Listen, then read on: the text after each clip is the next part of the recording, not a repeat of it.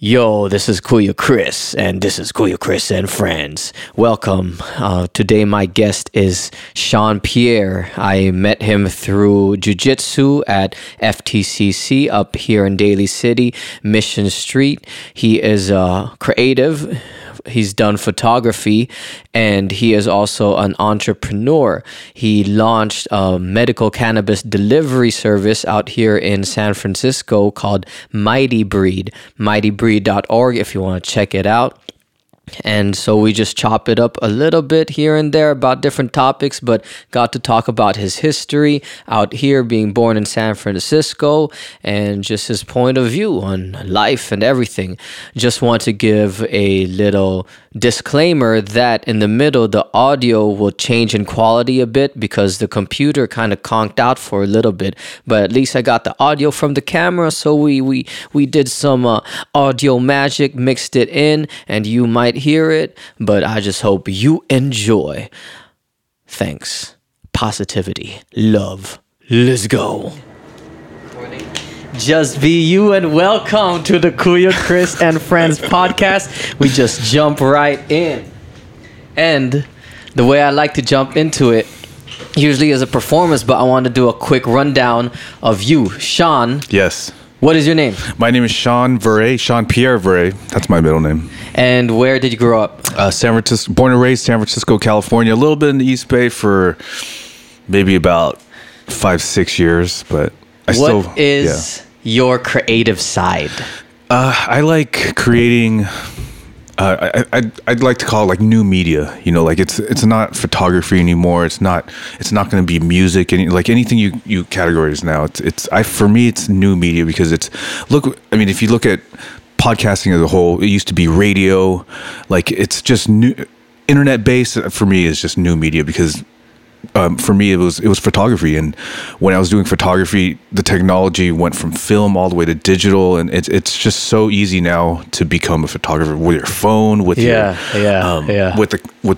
$1,000, camera can do everything. It'll do everything. $2,300. Yeah, $300 camera. Your phone is the least device from a carrier, and you're creating.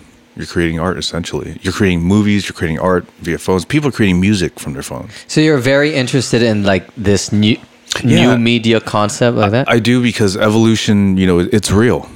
I mean, everything is evolving around the digital age at this point.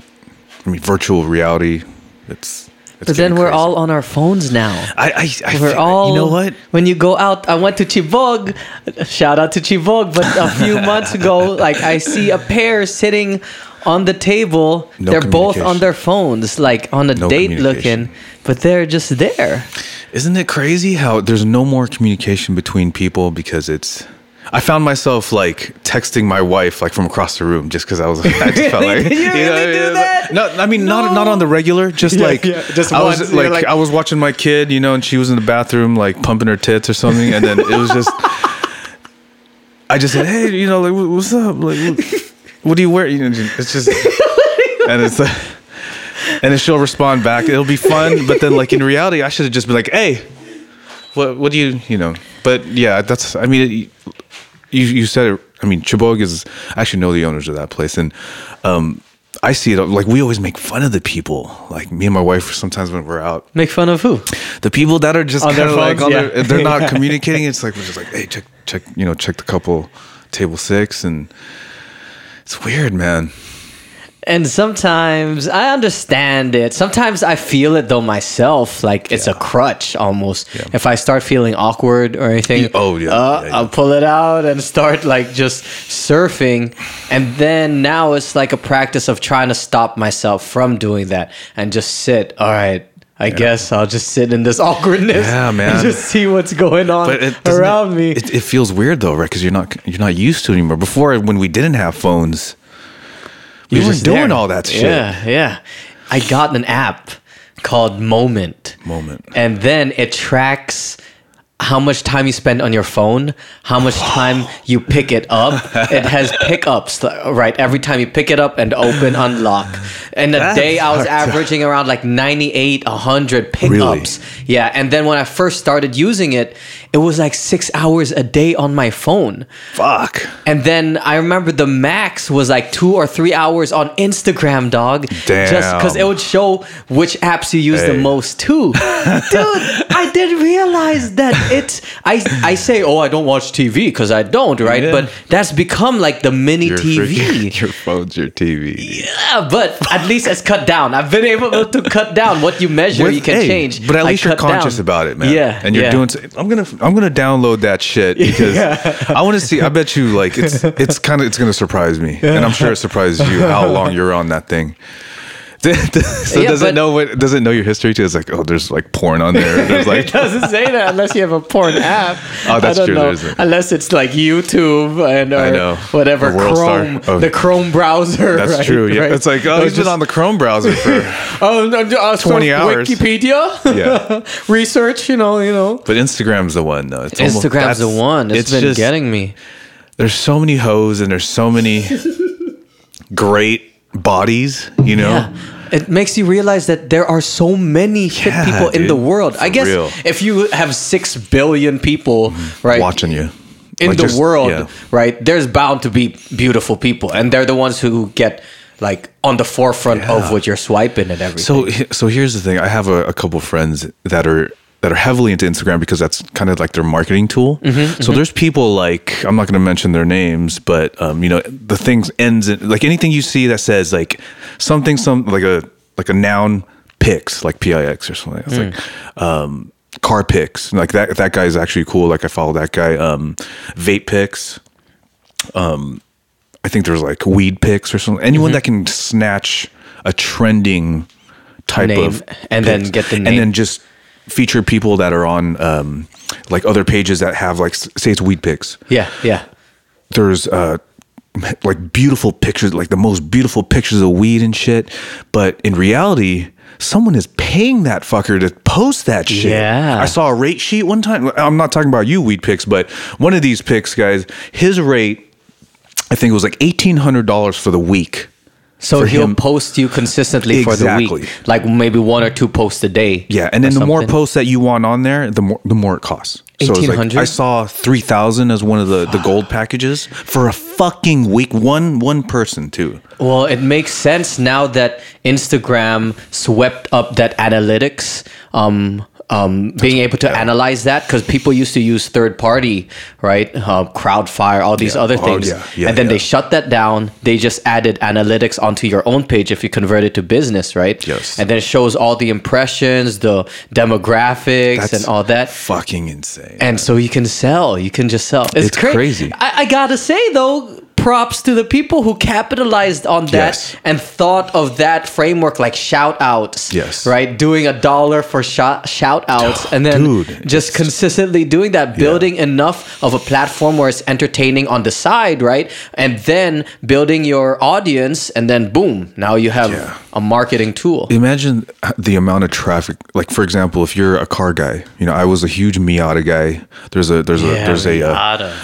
site, or there's a site called Top Miata. They feature a lot of these Miatas, and oh my gosh, like the exposure that you get just from one post, you know, like just by one post, like they show your car on there, you're being seen by like hundreds of thousands, even millions of people. Really? Yeah, it's crazy. So I get it. You know, a shout out is worth a lot of money because it builds a brand. Especially if you have a product connected to the shout out. Yes. Right. So damn, they must be making bank, like these big name ones, like even the comedy ones, right? You'll like be Leanne surprised. V, King those people with millions of followers already. Yes. And then they just do like a shout out for Fit Tea, dude, like that. And sometimes they're not even handling their shit. They got someone doing it for them or something like that. It's gotten to that point. It's gotten to that point.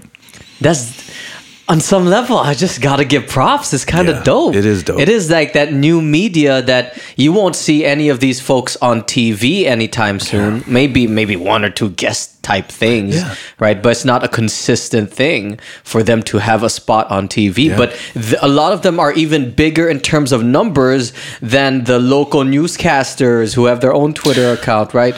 They're just blown up. You'll just all of a sudden see some, like the other week I met a guy named Nick Law. He's a great photographer. He's from Oakland. He's a local guy. Nick Law, NIKK_LA, I believe. And he, he's a photographer. I met him on a Reebok shoot. I got to shoot with an idol of mine by the name of James Law. He's the guy that caught that photo of Anderson Silva kicking Vitor right in the mouth. Have you seen that photo? if I remember right. It's everywhere. It's in the video game. It's all over the place. So I remember when I saw that picture, I had to know who shot that. So I found out who it was, and I actually got to shoot with him. Oh, actually, I just helped him out when he was here. It was a couple of months ago. And he had another assistant. I was just assisting as well. And his name was Nick Law. He's a photographer and he's a brand ambassador. That's another thing that you can get from Instagram, where if your work is that fucking good, you can approach these camera companies and be sponsored by these people. And they send him all over the freaking world. And his pictures are amazing. And, he has a huge following, and he shoots with a Leica. That's one of the biggest names in photography. And he's only like 25, 26 years old. Shit. And you just never know. Like, that's the guy. It's this little dude. Right? You're not little or anything, but it's just this What's Asian his name? guy. Nick Law. Yeah. Nick Law. All right. Shout out. We'll Great put shit. Up his The guy's Instagram. amazing, man. Okay. I didn't know who he was until a friend of mine, he saw my Instagram because I guess James had put, the squad. He was like a squad. It was me and Nick side by side. And my friend was like, hey, that was Nick Law, right? And I was like, yeah, I just met him like the other day. He's a really cool guy. He has a hookup on some stuff that I like, and we just had we just really clicked. Yeah. So, and then I looked into his Instagram, and I was just like, holy shit, this guy's work is amazing. And photography has branched out to drones too. Yeah, that's if you crazy. ever see some of these photographers' pages where they have like a top view of San Francisco, how the fuck did you get that shot? Right? So they're using drones, man. Yeah. And those drones are starting to get really, really, really good. And some people are really using those for top quality videos. Yes. And just video shoots that would have been so expensive to do before. Yeah. But now just a G need a or pilot. two, like your top professional quality video at Yes. least. That's Yes. pretty crazy. Okay, I know that you're creative. I just want to kind of give quick features of who I know about you first. Like, you do jiu-jitsu. Yeah, man, that's how we know each other. You the purple belt leg locker of FTCC. Shout out to Faito. Tamashe Combat Club. Faito. Darren Uyenoyama. But you also, I know you as an entrepreneur. Yes. You had a venture. When did it start? Tell me about Mighty Breed. So it started out in 2014. I was in 2013. I was still freelancing, and to tell you the truth, like freelance photography in the city, it just about like 3 years back, it just totally changed. It evolved again. It just really kind of took a 180. So for me, I was going broke. Wait, but for the before that shift as a freelance photographer, was that your full-time gig? It was all I did. And that's what you were putting food on table with? Yes. So if you can imagine, when things involve where you have to make money with your creative talent, like it's really, really hard because you start doubting yourself. Like you think like you're supposed to not talk to other people. Like you're supposed to be your own like guy and just like fight hard, make money, right? But in reality, like if I would have like did it all over again, I would have done a lot more networking for sure. Just because this business venture has really shaped my life at this point. So marijuana is one thing that I've always done ever since I was younger, and I thought, that's all I want to be in. Like when I was a kid, I loved cars, and then I became a mechanic, but then I hated it because I felt old, because you worked as a mechanic? Yeah, my first real job that I've held for many years was I was a master tech at Mercedes in San Francisco. Oh, so what? I didn't know that about you. Yeah. Like I went to automotive school because when I met my wife, she was my girlfriend at the time. We met at ceremony. Yeah. That's that Daly City love, bro. That's why I love this idea of you having this, because you're so pro Philippines and Filipino everything. I met my wife in fucking ceremony, right? She worked at Forever 21. I was selling phones. All right. Well, with who? Sprint? Nah, man, I was with AT&T. Pac Bell when it was Pac Bell. I did it for most of my adolescent, going out days and raving and shit. So yeah. So you saw her at Forever 21 and you struck up a convo? I was like, I tried to, I even did this, free phone, like, and yeah, like I just saw her every day. She was amazing. So we ended up getting married. I already got sidetracked. What the fuck? That's awesome. No. That's a great story for Daly City. That's Daly City heart love, man. So when we got together, I was like, shit, I gotta do something. I can't be selling phones, So I looked into this school that I loved, that I freaking saw on commercials, and I decided to go for it. And I went through about a 1.5 year program of automotive, and then I was a smog tech for a while because that was the thing to do back then. It was good money, and then I was like, man, I want to be at the top of the top. Like, I don't want to just work for Honda. I don't want to work for. So I tried to go for Ferrari. I was trying to go for all the exotic brands, but back then, like, there was no tech out here, like in the city. So you wouldn't see a Ferrari all the time running around like you do now. I see fucking Ferraris in Daly City, for God's sakes. So Filipinos on the come up. I'm telling you, man. Like, buy into the American dream, Filipinos, baby. man. I know some Filipinos that are doing it, and I'm just like, God, what the fuck are you doing? It's got to be a front. Man. I know. He's trying to get the white girls, bro. I know, dude. Keeping it right.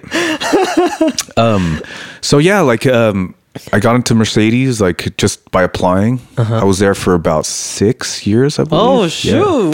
They sent me to school and everything. I achieved the highest point. There was a master diagnostic tech. Right, I received the top of the top.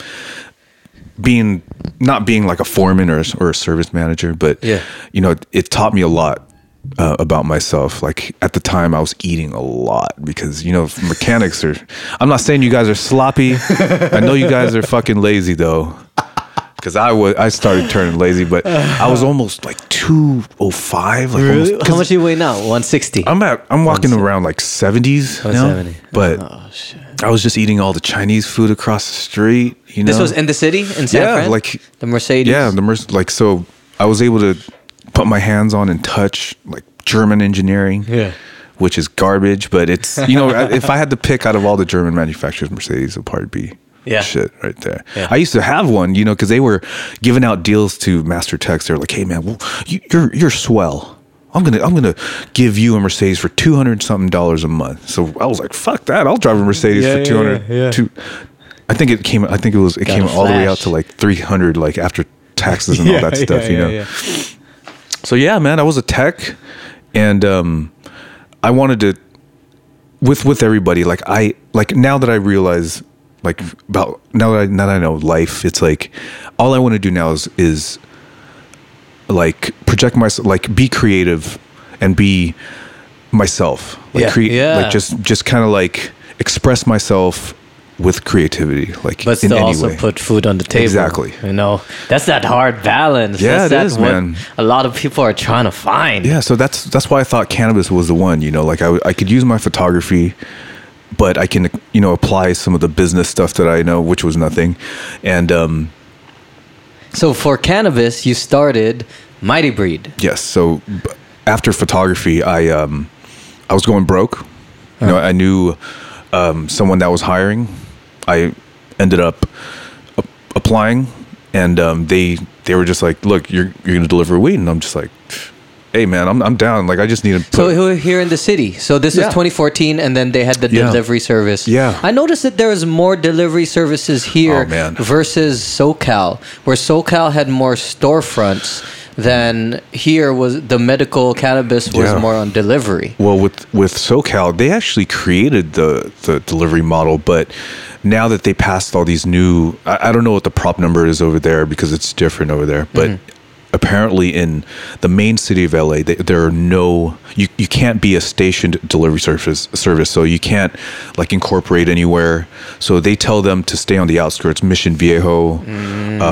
I think there's some in Arroyo Grande. For the delivery services? Yeah, because there was a big thing about cannabis over there. Like people were getting robbed, or like, I guess from what I think, the state wasn't getting their cut of tax, or the city or county wasn't getting their cut of tax. So they're just like, fuck you guys, like let's just drive them out. They started doing all these zoning and ordinance things, especially in San Jose. I feel really bad for those people. Really? Yeah, like before there wasn't a huge like rule for zoning and ordinance. So like, for example, when I tried to start a delivery service, I wanted to start it in Daly City, you know, because Daly City, man, like there's nothing over here, like as far as cannabis. There's enough Filipinos who like a little bit of that thing. So I was asking my lawyer, I was like, hey, let's go Daly City, and because one of my other colleagues, he was in way back, like maybe another 2 years back from when I started. So you're talking about like 2012 or something like that,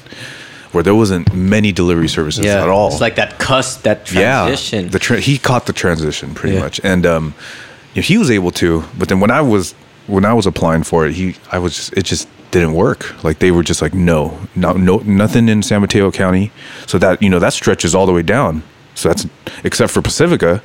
I asked Pacifica, no, like they weren't in on it. So San Francisco, of course, you know, being not the forefront, because I believe Oakland is the forefront of cannabis, because they, you know, they're the ones that are really pro cannabis. Yeah. I mean, San Francisco it's just only because it's a huge commodity, or it's a cash crop at this point. They're just like, yeah, let's like sure. We're liberal enough. Yeah, we're liberal. We have, you know, Castro. We have every walk of life you want is in San Francisco, and that's what I love about it. It's the culture. That's what's great about Daly City too, is that, I mean, I went to Ceremony the other week. I was there to buy my kid, because we're going to Hawaii, and I was like, I'm there all the time, bro. So it's like I was there, and I really haven't been there in a while. Yeah. They're coming up, man. All they need now is a Louis Vuitton, and we're talking Valley Fair, man. It's gonna be too expensive. It's gonna be too packed, though. I know. So the parking's already kind of bad, dude. Man. It's pretty shitty to park there. Yeah, they're building a parking structure, though. That's just gonna put. But that's where all the fucking hoodlums are gonna be in. They're gonna car do car shows. shows. I know. That's what's gonna be cool about it, though. Yeah. It's gonna make that kind of fun, right? But the cool. skaters will have a place, though. What if they? Right? You're right, man. They should just put a skate park here, right? Yeah, they need. They're thinking of doing a hotel, I think, from what I hear, because what they want to do is get like that business, those out-of-towners who are here in SF for business, to just be like, hey, Daly City's right here. Yeah. There's a BART nearby. Good alternative. You're right by SFO. Just come here. Food's great. Yeah, and Filipinos won't complain about you. Dude, can you imagine what the landscape of Daly City will look like in the next 5 to 10 years? Just with a lot of real estate and a lot of development that's going on just up and down this freeway. Dude, but I'm scared. I'm scared that the development will push out the culture of Daly City being Pinoy capital. Yes. Because majority of Filipinos here are working class. Immigrant families are traditionally working class families. Yes. Daly City is 52% immigrants. So if you are going to develop it and bring outside markets and outside demand into it, and then the suppliers at the end of the day want that cash flow, both rent and also commerce, is going to put pressure on the working class families. I agree. And they're not going to be able to keep up. They're not. And it's already happening. There's a lot of discussions. I just came from a meeting at the Filipino Bayanihan Resource Center this morning. Is that the one downtown? No, it's right here on Junipero Serra, near Century Theater. It's a small little community center. That's all they got. Yeah, that's all they got. And then San Mateo is doing this kind of small research of what's going on with affordable housing, or the lack of affordable housing. And it's a lot of people are being pushed out and having to go to Richmond. And there's no rent control here in Daly City. Like none. And so any landlords can just, let's raise it. And there's nothing they can do. It's legal. And that's one of my fears. That's like one of the things I'm thinking about. Like, what is possible to kind of defend Daly City, the Pinoy capital? They wrote a book about Daly City called Pinoy Capital. And where's this? Like, there's a legit book. But I hate how people, and they should promote this more, because I feel like that's something I'd read. You know, I don't really read, but now that, you know, I'm a little older, a little bit wiser, it's like I kind of dig that shit. Yeah, you know? Dude, it's great to just know like the history. A lot of the reasons why we're here is because of Seton Medical Center. I didn't know that. I didn't know that. A lot of nurses and everything. There's mad history, but the thing is, we don't talk about it. Yeah. Because it's also something in our culture where we don't even talk about the good stories, the struggles of our past. Yeah. Like knowing that my Lola, the struggles for immigration, right? And then you compare it to other cultures where they know, the family tree of our lineage. Yeah. It goes back to the founding fathers. It's green because it's like...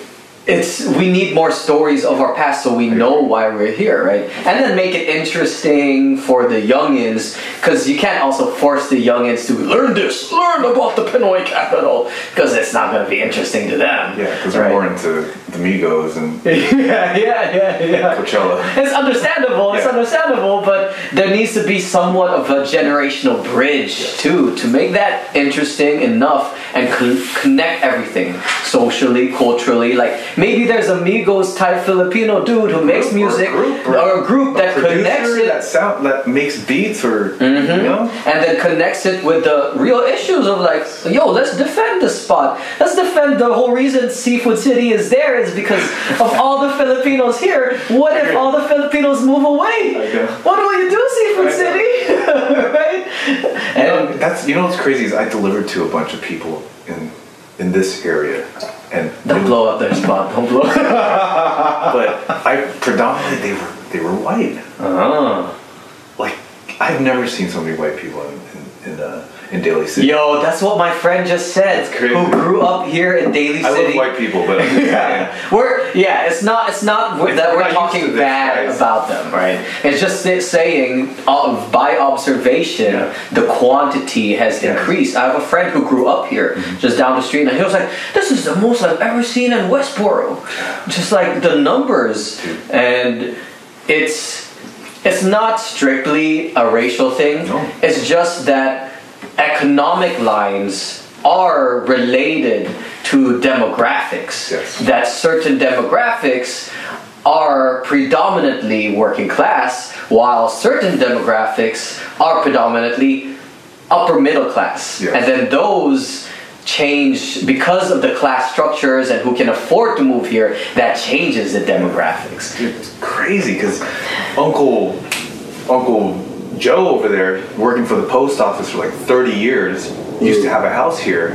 Remember during how long have you been here in Daly? 2013. Yeah, so there was a point where there was a big subprime loan, like when the real estate thing fell. A lot of the Filipinos lost their houses here, so a lot of people came in and they just started buying like cash. You know what I mean? And that's when the whole rent thing came in, because if you buy a property in San Francisco, you have to deal with people that have rent control and whatnot. And over here, it's just free pay, like what we were saying. No rent control. They can hike your rent up. Like, dude, I've heard $3,000 payouts out here. It's crazy. And what's messed up is these people that you're hiking the rent on, they're part of the community and they have lives. Yeah. And my very first semester back at college, there was this lady who was like a returning college student. She was like 27 or 30, so somewhere around that age. In the middle of the semester, she got evicted because the landlord raised her rent by $1,000, and she had kids, and she was like she had finals presentation, and she was just in our group telling us, "Sorry, y'all, I couldn't come today because I was trying to look at a new place to move my family into," and I was just, but I'm here, like that. But dude, we were like, yo, handle that. It's cool. It's cool. It's a milestone, right? And there's no control. It's crazy to think about just economics. And technically, it's legal, right? There's nothing illegal about them doing it, right? But how are laws really just if it does not benefit the majority, right? Or it only benefits people in power? Yeah, that's the word right there. It's all about power, man. It is. The power to raise rent, the power to control the housing out here. It's fucked up, man. Hopefully it changes. At least the important part is there are organizations that are talking about it. It's just like this really slow process and it's not important. That's why people don't think it's important. That's why. If it was like a gentrification thing, they'd be on it all day. But it's kind of like a slow gentrification. It's a slow one. Like imagine Daly City, all of a sudden having high rises. You know, that would be fucking scary. It's starting. It's starting. Just look at Ceremony. Yeah. Just watch Ceremony. How the demo, dude. Dave and Buster's is but y'all messing up the parking, yo. I have to go 5 rows down just to park. I'm trying to go to Daiso, bro, and y'all messing up the parking. It's crazy. Daiso's sick. Dude, you get like where else can you get like a 100-pack of chopsticks? Yep. Cool slippers. I got this from Daiso, bro. Straight up, $2. Cleaning your floor too, bro. Dusting your floor. I got a lot here in this house from Daiso. Half sponsored by Daiso, half by Target, baby. Damn. And pretty much the majority though by Amazon.com. Can you believe you need 2 Targets in Daly City? They're not even that far from each other. They're just down they're literally, I would say, 4 blocks away. Both of them are cracking. The one at Metro Center, you can't even, not Metro, the one next to Metro Center, you can't even park near the Target.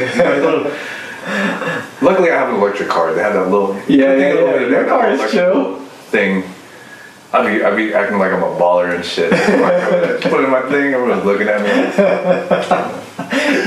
Do you have to pay? Some of those are free, right? That one is free, but there's other ones where you have to be pre-registered. And they'll send you a little key fob, so then you just go beep, and then it starts. Because I was just standing there, I was like, what the fuck is going on? Where do I put my credit card, you know? Where is this? Where's it? What? Stonestown, they have I forget what they're called.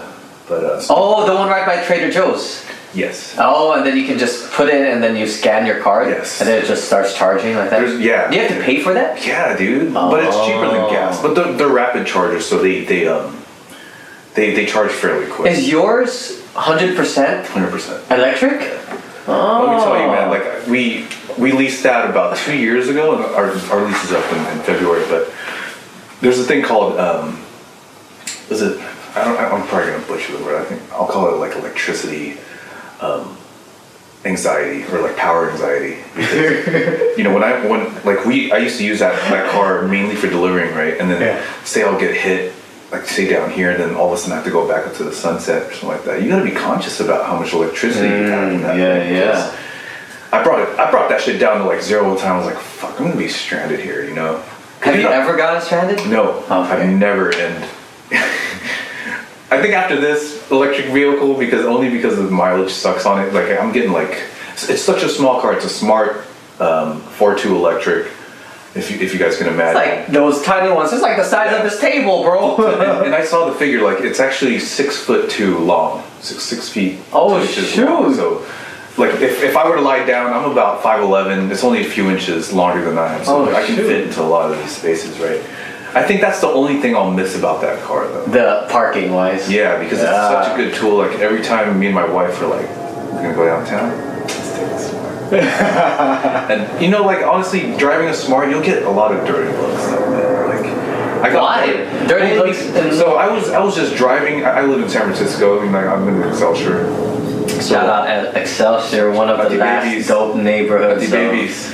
SF. Babies, dude. Babies Eatery. I hope they stay, because they they're just such loving people, and they'll even barter with you, like, yeah, let me get like 2 tilapias or something like that. They'll cut the price for you. You know what I mean? Like, dude, they have the best dinuguan in the whole state of California. In my opinion, he's saying in my right opinion, now. and my Lola Chibog, loves it. What's up?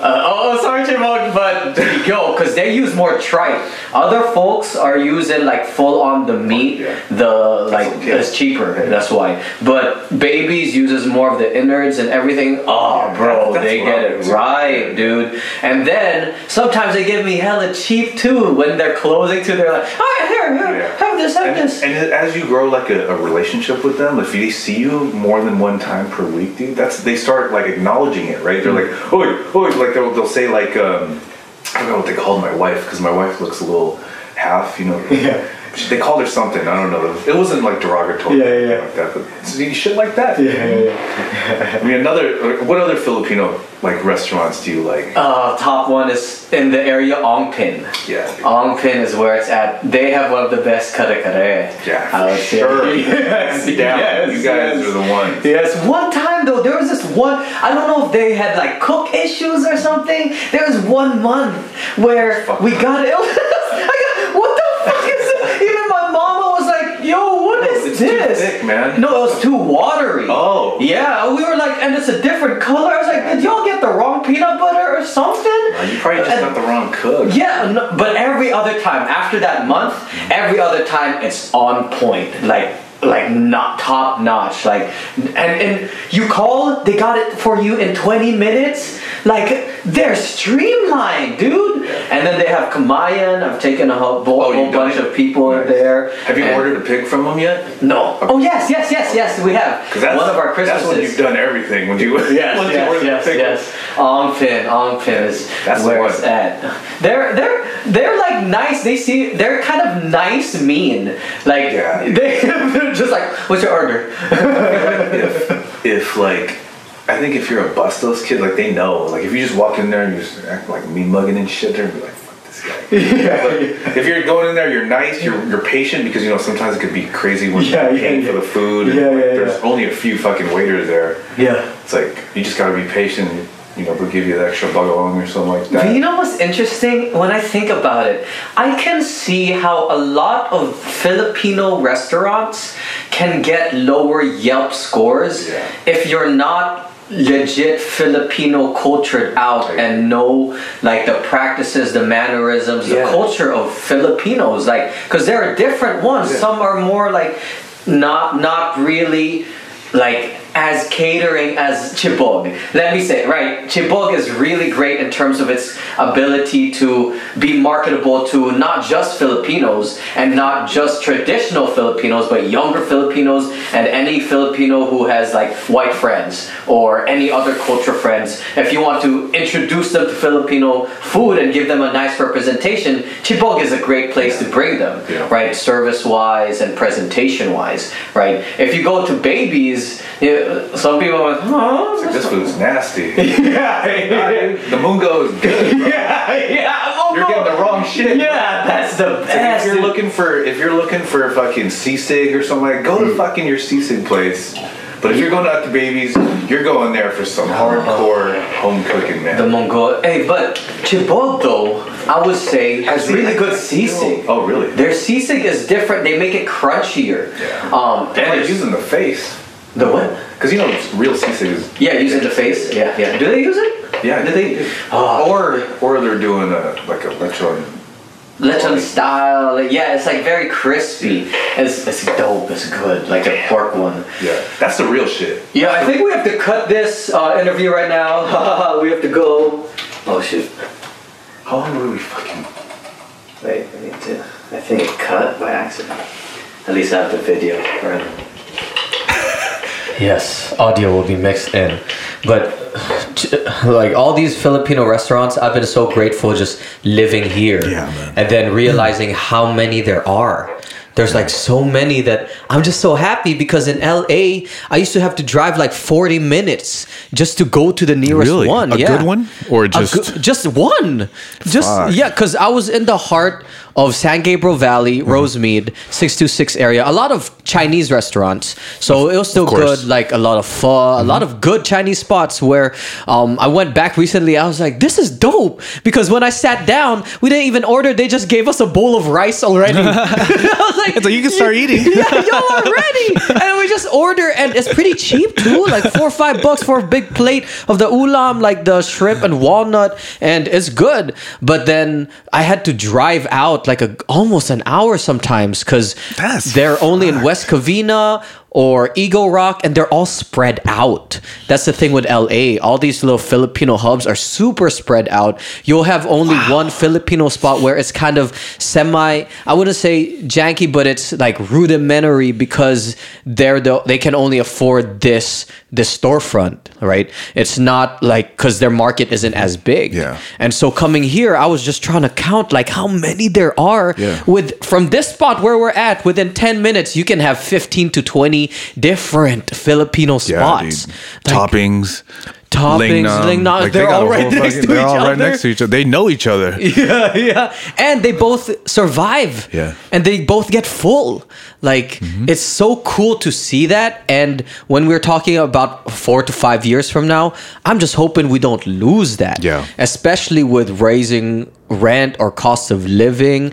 I really feel, shout out to any person who's more economically minded, we really need to some form of coalition and really backbone for a Filipino town in a sense.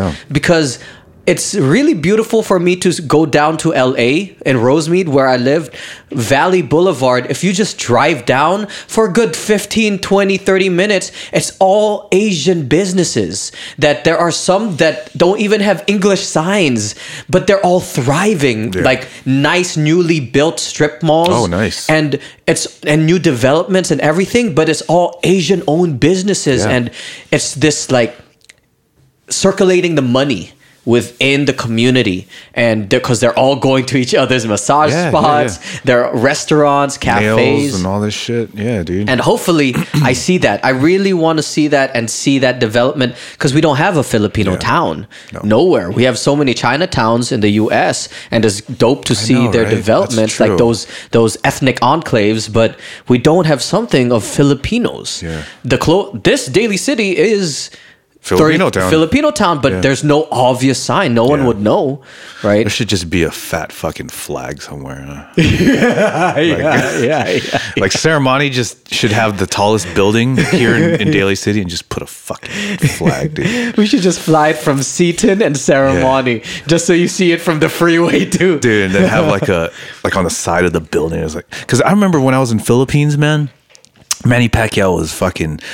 You know how he's a god out there, right? Yeah. And during the time when I went, it was like at his peak of his career, I think. And I was just on the freeway because we were heading out to like a dinner, and that motherfucker had a whole side of a building of him punching something, but he was promoting a painkiller. You know what I mean? Yeah. And I was just like, dude, that's what we need. We need a fucking big poster of Manny Pacquiao somewhere. Promoting painkillers. Probably not painkillers, just have if you think about it, like, you never know who's really Filipino anymore because there's so many like crossbreeds. Right? Yeah. Like, I hear there's a half Filipino dude on the Lakers. Yeah. Half Filipino, half black. Yeah. Okay, what are you? Are you full? I'm full, man. Like I said, I was born and raised here. My mom is from, she's a Ilocano, so she's from La Union. It's really, like, I've been there, and it's a shithole. Granted, it's a beautiful, Philippines is beautiful, but between that, like 7, 8 hours out, you start hitting the provinces, and it was culture shock for me, man. I'm not gonna lie. I went to one of my cousin that's here from the Philippines. Like, I went to his hometown. It's Parañaque, and it's near Manila. Dude, the fucking, from building to building, it's like literally like 12 feet of like, that's just how much space they have in between each other. I went to my uncle's house over there, and there was kids in the dump landfill living in there. And like, it's Philippines back then. I don't know how it is now, but just like the third world poverty stricken part of Philippines, it's crazy. And I'm glad I was able to see that stuff, because like they need some fucking help. Like I was in Boracay, one of the places where it was like a paradise. I was like, man, this is fucking beautiful. I crossed the street, maybe away from the beach. There's people dumping oil in the local water main and sewage, and there's people living and digging through that shit. There's a beautiful area, and then it's just like the ghettos here in America. You can be in the most beautiful spot. A couple of feet away, you can be in the most shitty spot. So I was in La Union, and it wasn't shitty. It's just one of those developments where they use like manure as like concrete. So my grandma was like, "Hey, check out my new house, man! Like it got walls this time. It's not like straw, It's not yeah. And I was like, oh, this is tight, Like I went there and I was skating back then. I broke my skateboard over there. Oh, you brought your skateboard to and the that was a big Philippines. mistake because all these fucking kids were following me. They were like chasing me. I was going down the hill, and I was just like, how old were you? Oh man, I think it was 2001. So I'd say I was like 20, 21 years old. So I was able to drink. And it was great. And, I'd go down because I'd spend a week in the province, and then we'd spend a week in the city and go back and forth. And the amount of like love that people give when they know that you're their relative and you're from United States, or you've been to the United States, it's crazy because I'll be trying to sleep and then they'll just be huddling around like just chilling, waiting for me to sleep, and I'm just like, damn, this is crazy. And they didn't ask for anything from me because I'm a taller guy. Like the only thing I gave away was maybe like a tank top that my cousin liked, but I'm sure they were eyeing my J's. I think I brought some. I didn't know better, but my feet are too big, so they're not going to ask for it. So it's. And these were your cousins, right? Yeah, these are my cousins. Like they're a lot smaller. Like especially in the more poverty stricken places, like they're skinnier. Yeah. They're a little bit smaller. It's crazy just to think of the differences that we kind of live through just because we grew up here or are living here. Yeah. Right? Even if we connect with being Filipino and there are aspects of Filipino culture in us and in our lives, right? We love it. We talk about it all. Then the comparison, though, in terms of lived experiences, when you see people in the Philippines right now, it's kind of like, whoa, it's almost like, what the fuck do we do? Yeah. Right? Because on some level you want to help, but you don't really know how, and you're being or pulled, you can't, or you can't because you're struggling here too, right? Trying to pay your rent. Right, but then people are there struggling on a different level. Because I was just watching the news, TV Patrol, Filipino news Dude, yesterday. That thing is still going on. Hell yeah! And my they were just showing where they had a secret prison inside the back of these police stations behind a bookshelf. Philippines? Yeah, there's this one police station in Tondo where it's like the ghetto, right? Tondo is really poverty stricken, and then behind a bookcase they literally a secret one, they moved the bookcase to the side. It's an entrance to the secret prison where it's not even more than 3 feet wide. They only have one ceiling fan, and there's like a whole bunch of prisoners there. God and damn. the lady was saying that's where they shit and shower. And then they looked on the records. Those people who were found there weren't even officially documented and arrested, like into the blotter. And I'm just sitting there like upstairs in my nice ass couch, just thinking like, what the fuck? I have a nice ass garage studio here, just like comparing these things and trying to just make sense of it all. Like it's a mishmash. We're in such a unique like experience as Filipino Americans where we're still drawn to our culture, connected but separated at the same time, even geographically. Yeah. Right? And culturally on some levels, and economically, definitely. Like just being Filipino Americans is like a privilege. Yeah. And totally. Just being, like you said, just being here. Having roads, bro. Yeah. Right? Dude, or playing basketball with shoes on. I've seen some kids playing fucking basketball with their bare feet. I need to learn how to play basketball though. That's because they love that sport in the Philippines. I need to get good enough so I can just do pickup games in the province there. Yeah, because that's their sport, and it's beautiful. It's dope. I like seeing the camaraderie, the like even just desire to play it. Yeah, dude. They make their own out of like a wood backboard and then a milk crate. Yeah. Exactly. That's what they do. It's cool. John from FTCC, he comes in once in a while. Yeah, and Dude. 2L, shout out to Never to Lose, I think, NL2, Never Lose Foundation, where he does, that's just a calendar reminder, podcast session with Sean Pierre, where he does scholarships. Dude, yeah, he was telling me about that, and that's amazing stuff. And see, for basketball. I would have never known about that unless I asked.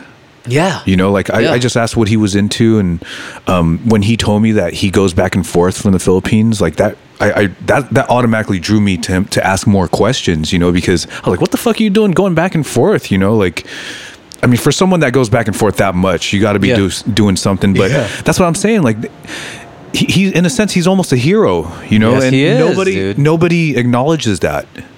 And the thing is, almost real heroes don't try to get the acknowledgement. I agree. Right?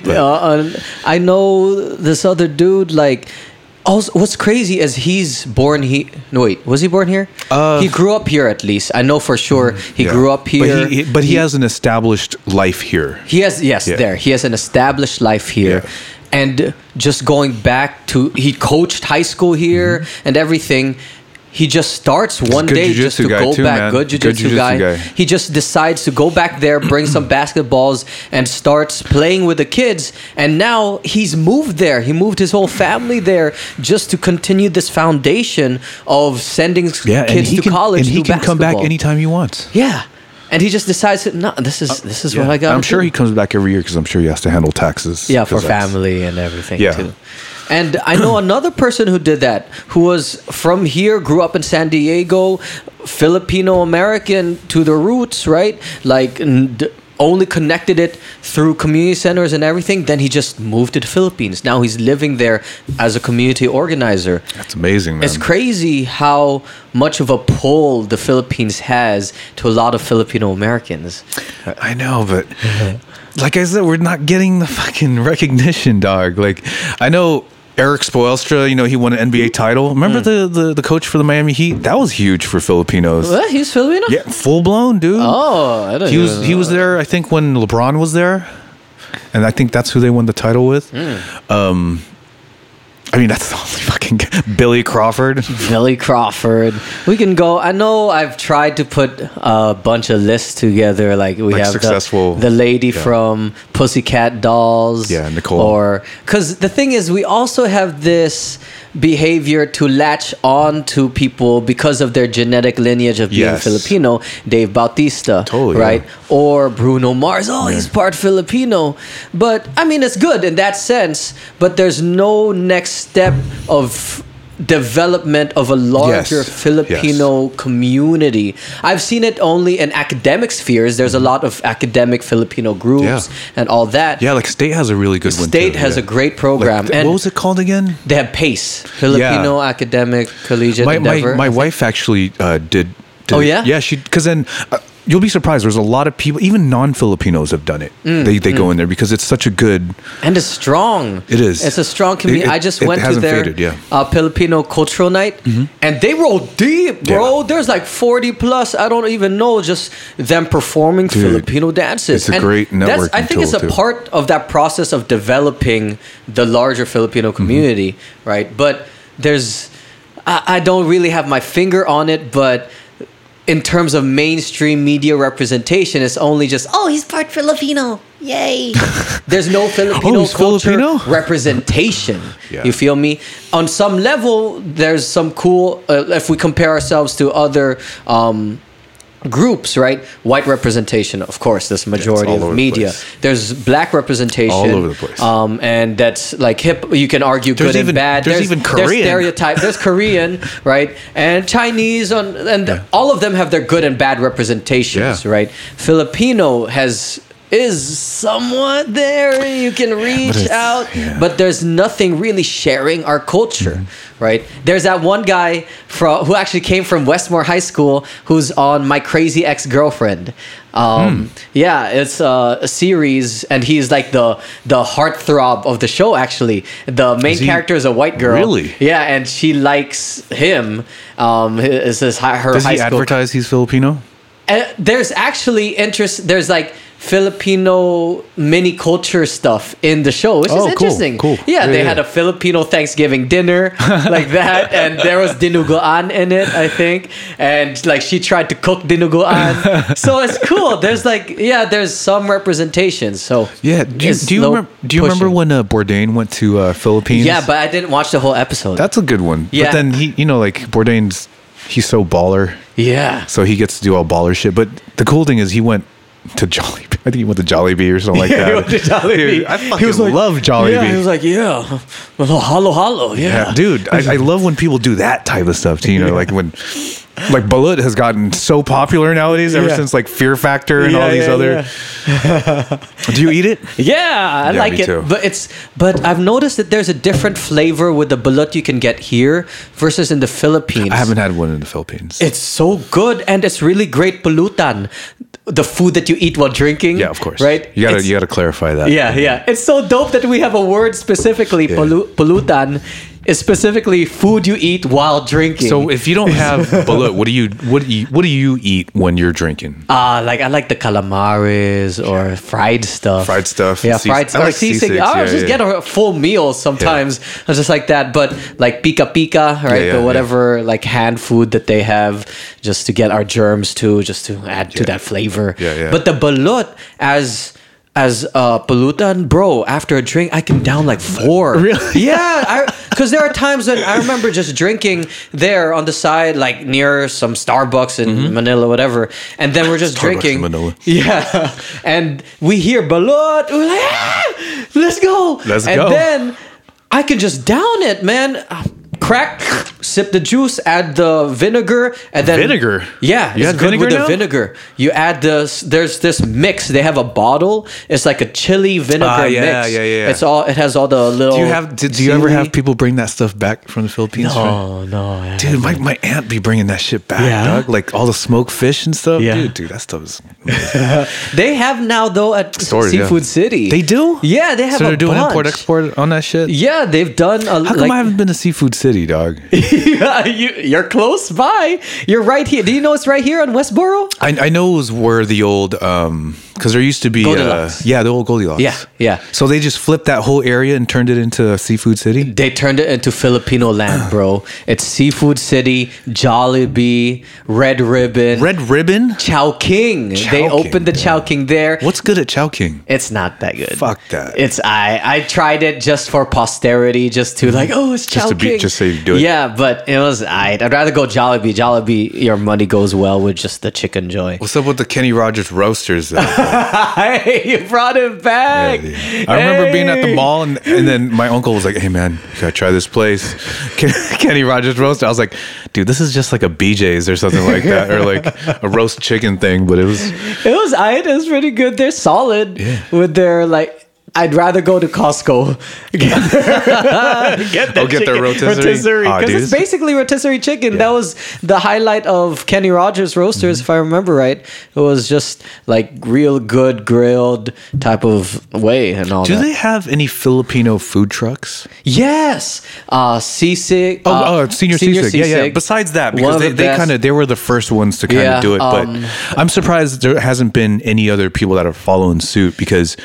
Senior Sisig it's so innovative that they're doing, it's tacos, fusion tacos, Sisig tacos. Dude, the Sisig line burritos. for them at off the grid every time I go is long. Yeah. They have to bring out those like airport line. The dividers. The dividers, because sometimes. people get fucking rowdy as shit. There needs to be more of that stuff too, There's man. Jeep Silog.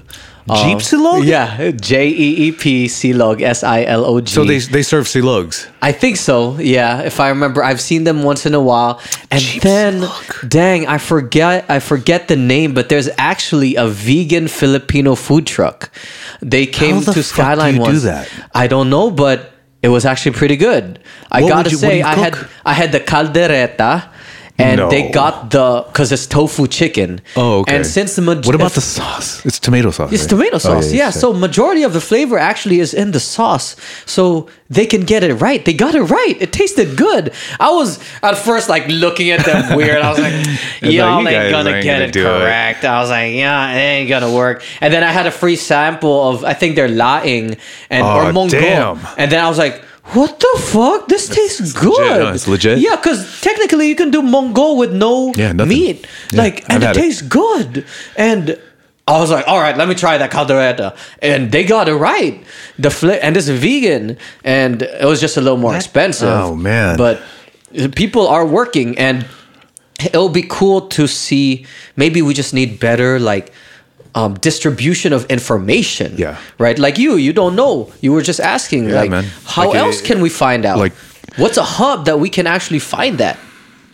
And support other Filipino-owned businesses. That's what I'm interested in. Do you think that something Filipino has to just hit the mainstream somehow? Like, is it like, for example, a food truck? Is it a certain person that has to blow up, or is it? What is it going to take for Filipinos to get their recognition? Because healthcare is a huge thing in Philippines, which is amazing because it's created so many jobs, and they're the best at it. Like, what is it? I don't know actually, but I have a feeling it has to tie both cultural and economic, where we have to be better at supporting each other economically and culturally, socially, right? So you're saying we need a Filipino Elon Musk? Yes, we need a Filipino Elon Musk. We need someone who really understands how to touch base with the multiple generations that there are, the youngins, right, who are into the right? Yeah. Also the older generation who do not like weed or cussing, right? And tie that together so there's intergenerational relationships, also tying together economics where we support Filipino-owned businesses, whether it's restaurants or we delivery services, creatives, the musicians, the photographers put food on the table, and academics, right? Encourage kids to go to college, but also not just be a nurse, but take some of these ethnic studies classes that talk about your Filipino-American history. It has to be like a comprehensive tie, but also, like, I don't think it's only within Filipinos, because it happens in other cultural groups, but it has to lessen this Filipino competitiveness with other Filipinos. Yes. It's almost like having two pit bulls in the same room. And you don't know what's gonna happen. Because it's in the larger Filipino culture of tribalism, because I'm Ilocano, you're Visayan, you're from Mindanao. Oh my it's God. that. But at the same thing is like, you're with that dance group. I'm with this one.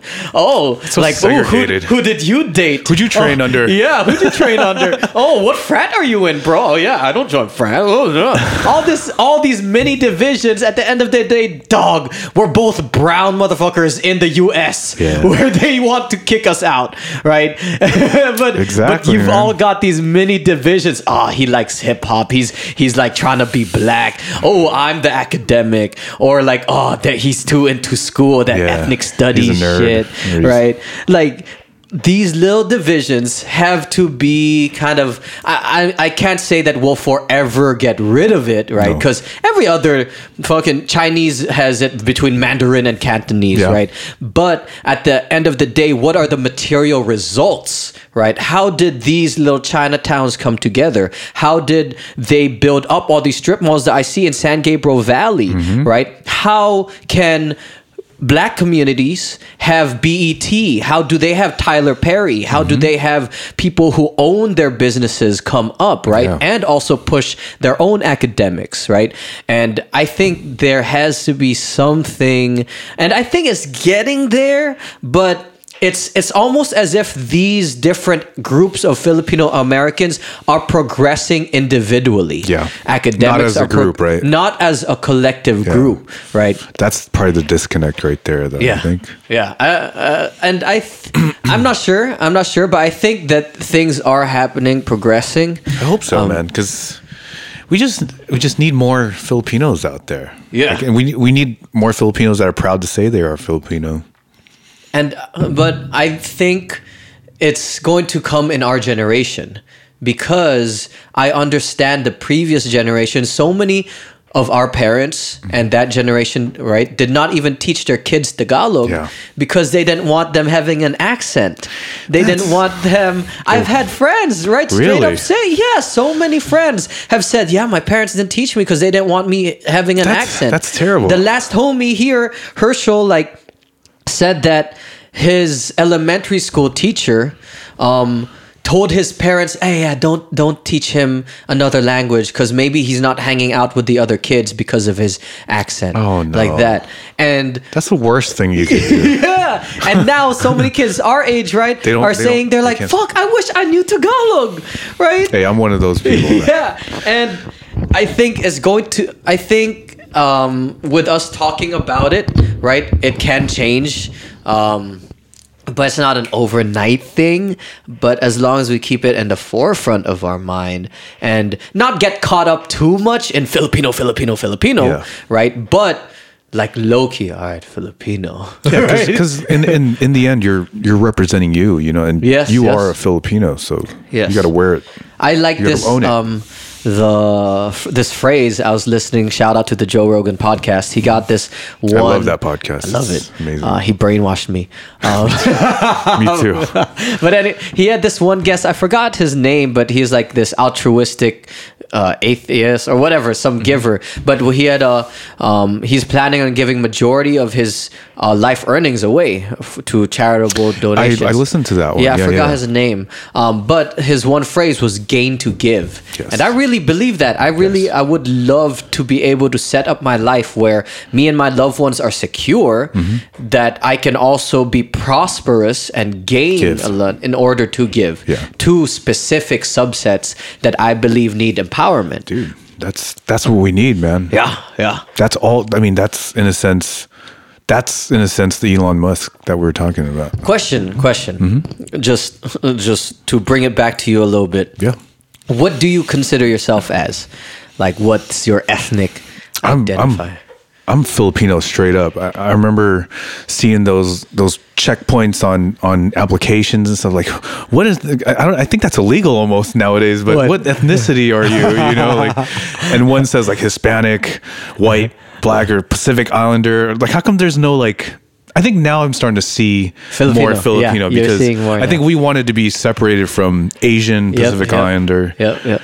Because that's just such a broad fucking super title. broad. Because I think the reason why that happened was that just under Asian, it also fit Indian people as well. Yeah, and it did not really address for social services in terms of their studies. It did not address that there are definite economic differences between the Northern Asia, Chinese, Japanese, Koreans, more highly educated, versus the Southeast Asians, Thais, Laos, Cambodian, Filipinos, and if you look at the stats, they have lower educational achievement. I never knew that. You're probably right though, because China being such a big powerhouse like that, it's just that alone. They have a lot more outside money being able to come in too, while a lot of these Southeast Asian countries like Cambodians or Laos, they came here or Vietnamese, they came as refugees, right? And that's a different subset of the Asian population. So I think that's why it flipped. Yeah, so I say Filipino American though, man, just because I am American. I mean, it sucks. I don't know Tagalog, and it really does suck because I can't even speak to, I can't get the conversation when my friends are talking something, because my friends they're pretty fluent, and my wife, she understands it at least. You're translate for me. When her mom's telling a joke, I just kind of have to ask her, and I'm what'd she say? I'm just kind of late, So Filipino Filipino, man. You're like a semi weird, like you're not like a white boyfriend, but you're like a semi. I'm just like the awkward. Yeah, like middle 75%. Awkward Filipino dude. Like, yeah, because it's funny. He doesn't look Filipino, but he eats the food where it's he's talking about Kilawin, right? He knows it because that happens. My sister's boyfriend, now fiance, is white, and then sometimes he's getting it, huh? When I joke, when we're talking and stuff, I feel bad. Like when I tell something funny or laughing, so I just have to be on the side translating. Hey, by the way, because I don't want him feeling that we're laughing at him or anything. Or you just see his face when everyone's laughing. He's just like, yeah. So I make it a point sometimes to translate. I was like, dude, you're a good dude for doing that. Because I feel sad. I'm like, oh, I gotta get him, and slowly, hopefully, have him learn. I feel like that guy all the time. I swear to God. So I feel him, dude. I really do. But you're culturally Filipino in a sense. I am, because I ate all the food that doesn't make me Filipino, but just, the way I was raised as well, apparently I understood the language when I was younger. When you were younger, but my mom says it just kind of fell off. Did you ask your mom why they didn't teach you Tagalog? Or why they didn't continue using it? I've never asked that, but if I had to guess, it was just the fact that, like when you're born in, I think they were born in like 53 or something like that. Oh, shoot, they came here when they were in high school or something like that. My dad, I think, went to Lincoln. Oh, yeah? Yeah, my mom went to McAteer when it was, but now it's School of the Arts. Now it's School of the Arts. Like it's over there in Portola near Twin Peaks.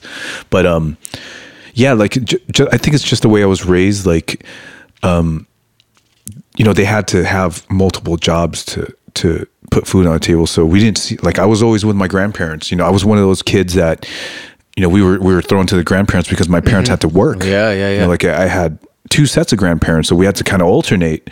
So culturally, I was learning a lot from them, and they're super old school. And I'm Ilocano, and my dad is Kapampangan, so there's 2 kind of different lifestyles. Yeah. Because my Kapampangan side was kind of, they have a house in San Francisco. Like they've had more that for established. Well, not even more established. Just the fact that when they came here, they had a little bit more money, so they bought a house, like literally on Ocean Avenue. And how about the other side? The other side, I'm going to mention her. And the thing is, do you call all of your like great aunts or something like, or aunts? Tita. I call them like in my culture or in our culture, every elder is a grandparent. Yeah. So in my head when I was younger, I had like 20 grandparents. Oh, so Lola. In a sense. Yeah. You call them exactly. all of them Lola. All of them are grandma this, grandma that. But then my 2 main sets of grandparents, they're the ones that took care of me. But yeah, it's just being raised by different like older Filipinos as well. I was never able to catch on because one was speaking another language, like my Ilocano. They speak Kapampangan. They were speaking. I couldn't. And I remember being a kid, and we'd play these games like, oh, what's the word in Filipino? Like, we'll give you money. Like, we'll give you we'll give you $1 if you can guess what this word is. And they were like, and I would mix it up because like they would say, how do you say rice? And I'm like, in my head, I'm fighting myself because it's like in Kapampangan, it's like nasi or something like that, and then in Ilocano, I forgot what it was. Oh shit! Because then you're learning also the dialect ones. Yeah, I'm learning like the different types of how to say one thing, and I get confused, and they're like, and they would laugh at me, and I'm like, why are you laughing? That's the right word. It's like, nah, dude, we're not talking about that language. So for me, it was tough because, and at the same time, I also I went to public school like. Right off the bat, like I wasn't like a transplant from Philippines, and it just I immediately latched on to American style, like TV. Yeah. Like I was watching way too much TV when I was a child. Like I guess I just didn't want to learn it, wrestling and shit. That was a big part. Yeah. Where did you go to high school? I went to a few, man. Like when I was in San Francisco. At the time I was living in the East Bay. I think from when I was about 8 till about my sophomore year of high school. but I still went to school here, which was really hard because imagine you're a kid, you're supposed to be learning, but you're waking up at 4 a.m. because you gotta beat traffic. Travel. Damn. So like our commute was pretty bad. My parents, the ultimate dream is to have a house, right? Beautiful fucking house, yard, backyard, deck, landscaping and shit. So they were both working for the same company. They were making good money. They were like, "Fuck this, let's go move to the East Bay," because it was cheaper, man. I think the house out there was like $200,000, 5-bedroom fucking house. But I'm away from school, like right after school, I got to take the bus downtown. Then we got to go across the bridge. By the time we get home, it's 8:00. I got to do my homework. Fuck that. My grades were slipping. This was high school? This was ever since I started struggling in school, ever since middle school, because I don't blame it on the commute, but fuck, man. Like, I had to lie to my parents. Like, did you do your homework? Yeah, I did my homework. I just go to sleep. But I went to.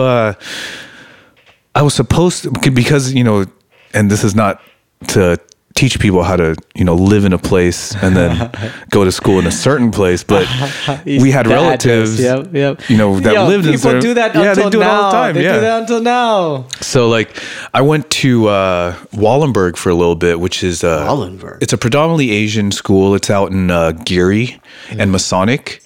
They didn't even have a football team. Like it's more. That was a high school? It's a high school, and it's actually one of the big skate spots too. Like when people come worldwide, they go to the high school because it's a good skate spot. Yeah, Wallenberg High School. Oh, all skate videos you'll see them. They all stop at Wallenberg. So you got deep into skating too?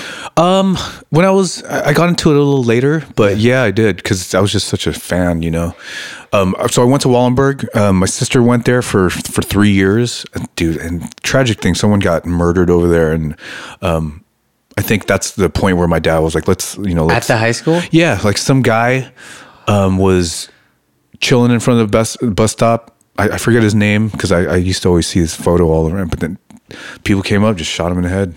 Just they rolled up and was it like gangs? I believe it was gang related. Back when the height of gangs and Asian gangs back then. Was this 90s? Yeah, I'd say like early 90s. Yeah, I heard that was the big. It was pretty bad. Here, like you had to claim a color. Like I was in the East Bay and my sister was dating this guy and he was a fucking Crip, right? Like he was a really hardcore fucking Crip. Your sister was dating? Well, back then it's like that was just a thing to do. Like if you were bored like me, you're looking for I lived in the East Bay. There wasn't shit over there. You're looking for the thrill. I wasn't doing any martial arts. I didn't have any space to go. Yeah, no space. In a sense. I was just rollerblading, Yeah, rollerblades. Rollerblades was like the shit. And she was going out with this gang dude and and all of a sudden I see myself wearing a fucking blue rag and fucking a cigarette in my mouth and I'm only like 13 or something like that, hanging out with gang members and it's like, what the fuck am I doing? That's the type of shit that sucks about living out in rural areas, Yeah. But you didn't get sucked into it. I didn't get sucked in hard where I was jumping people and shit like that. No, never. All I did was claim a color at one point, So after after going through that, and as you can imagine, I've had different sets of friends because I have East Bay friends and I have my school friends and whatnot. So after Wallenberg, I went to El Camino just down over here. Yeah, Elko. And I learned a lot about myself there. I'll tell you that. Just because there was a lot of girls there, that was a big thing. They had a reputation of having a lot of girls, and then it has a reputation for changing somebody as well. So what? I went in there claiming, Frisco this, Frisco that, because I still had that hard kind of shell because I'm new school. I knew one fucking person. What grade did you go to? It was a transition to freshman because when I was going to Wallenberg, it was a summer program and I I was low on credits already. Already right off the bat, they just let me graduate middle school because it was just get the fuck out, but you're behind, Yeah. So I had to make up some shit. I had to make up some credits.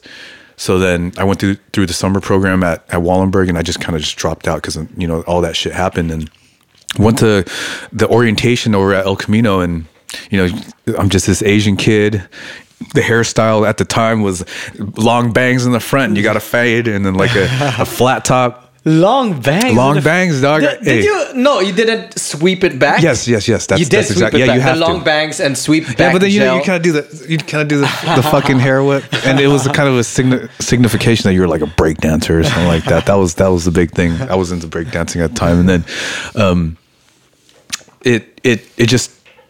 it just turned, like, as I started going to the high school, my style started to change.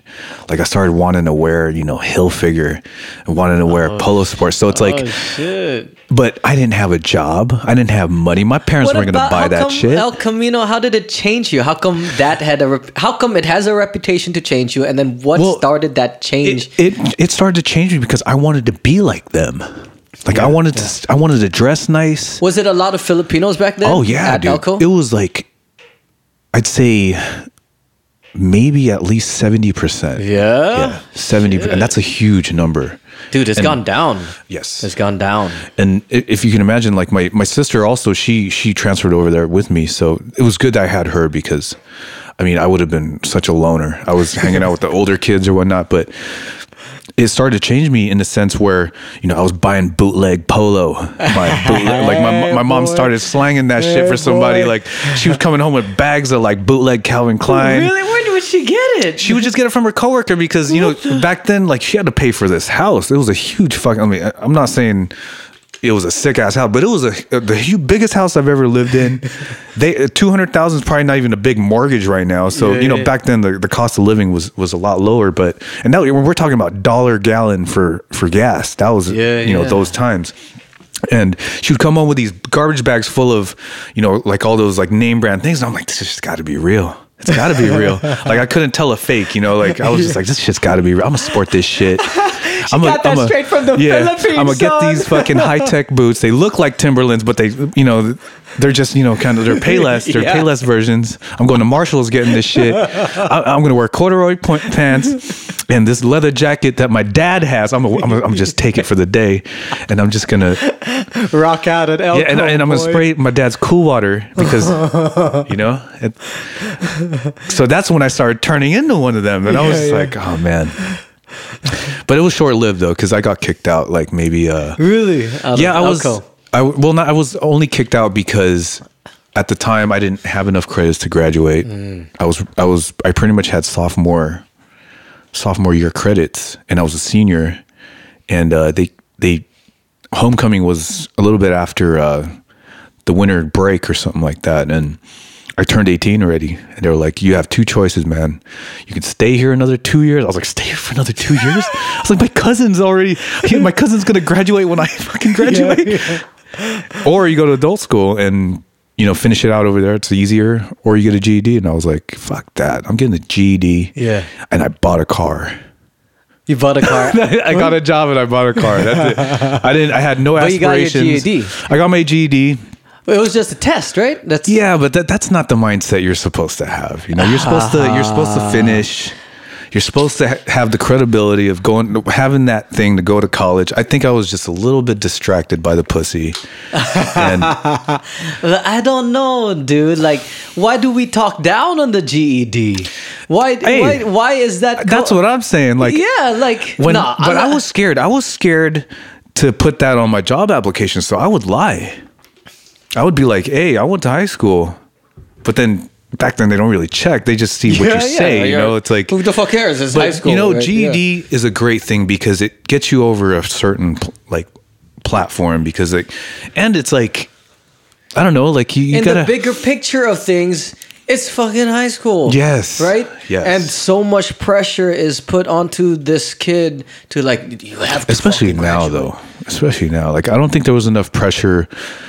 Like, if my parents really would have, I feel like if my parents could have pushed me, but in the end, it's my deal. I was the one that cut class. I was the one that didn't want to go to school. I was the one but I feel like there was just some kind of disconnect. Like, if they would have just been a little bit on me a little bit more, that would have been a little bit better for me. I wonder why. Why do you think there was a disconnect there? Is it because they were working? I think it was work for them, and the fact that I grew into this rebellious person where, you know, I was seeking the thrill. I was seeking to get laid. I wanted to lose my virginity.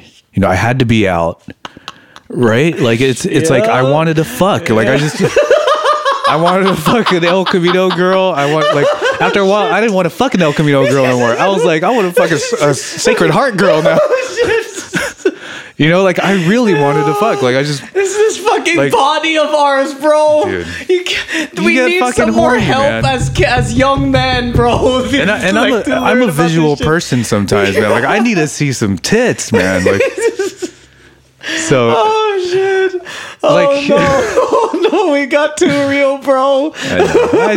We talked about the young man experience too much. Dude, that's. Like when you're in heat, like I know that shit. Like sometimes when my dogs, you know, when your dogs go in heat, like I understand them, man. I understand them. It's like that's why I got my neutered, bro. Dude. So it's like when you're that adolescent teen, and you wanna smoke that first cigarette, or you want to drink that first 40, or you want to feel how it feels to go to that party and fucking score, you know? Yeah. That's what I was in for, you know, and that's probably wasn't the best mindset, but in the end, like I wouldn't be here, me, if I didn't go through all those experiences. Cause I like at this point, I don't give a fuck. I don't care if I didn't graduate high school, but I kind of care that I didn't go to college. You know, I went to Skyline directly after, I got my GED and got a job and got a car and all this, but just for the pussy, dog. I swear to God. So let me tell you this. I went to my first, like I had registration, you know, and registration's stressful because midnight, you got to be on that bitch, right? Yeah. So then you got to sign up for your classes. Yeah, and I didn't know any of this shit. I was all new to this, and my sister was like, you better get on that fucking shit, dog. And I was like, nah, I'll get classes, dude. Don't even trip. So the only thing that was left, Tagalog, right? And I think it was like ceramics class or something, you know? And I was just like, all right, let's try this college thing out, right? Ceramics. So then once I go to the Filipino class and I'm late, you know, because I'm a fucking idiot, and then turns out there's the big titty girl that worked at the piercing pagoda, because I was working at the mall too, right? I was like, oh shit, she's in the same class. I always wanted to meet her. So I just got distracted, you know, like I didn't listen. It's a Filipino class. I needed to learn this. Yeah. You know, I really needed to learn this. You would have known Tagalog by now, bro. So I got distracted. So I dropped out, you know, like, and I even went back again to another Filipino class.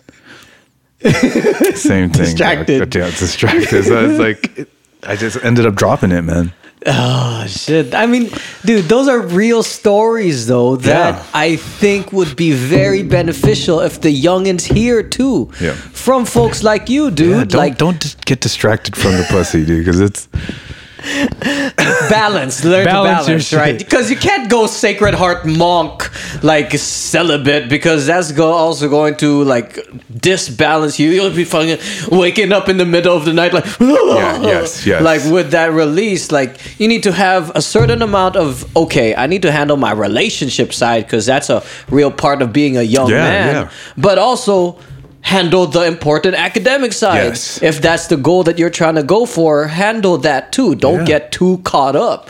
Let me tell you this. If internet porn was as easy and accessible as it is today, back then, I think maybe, you know. You're going to get into a rabbit hole, bro.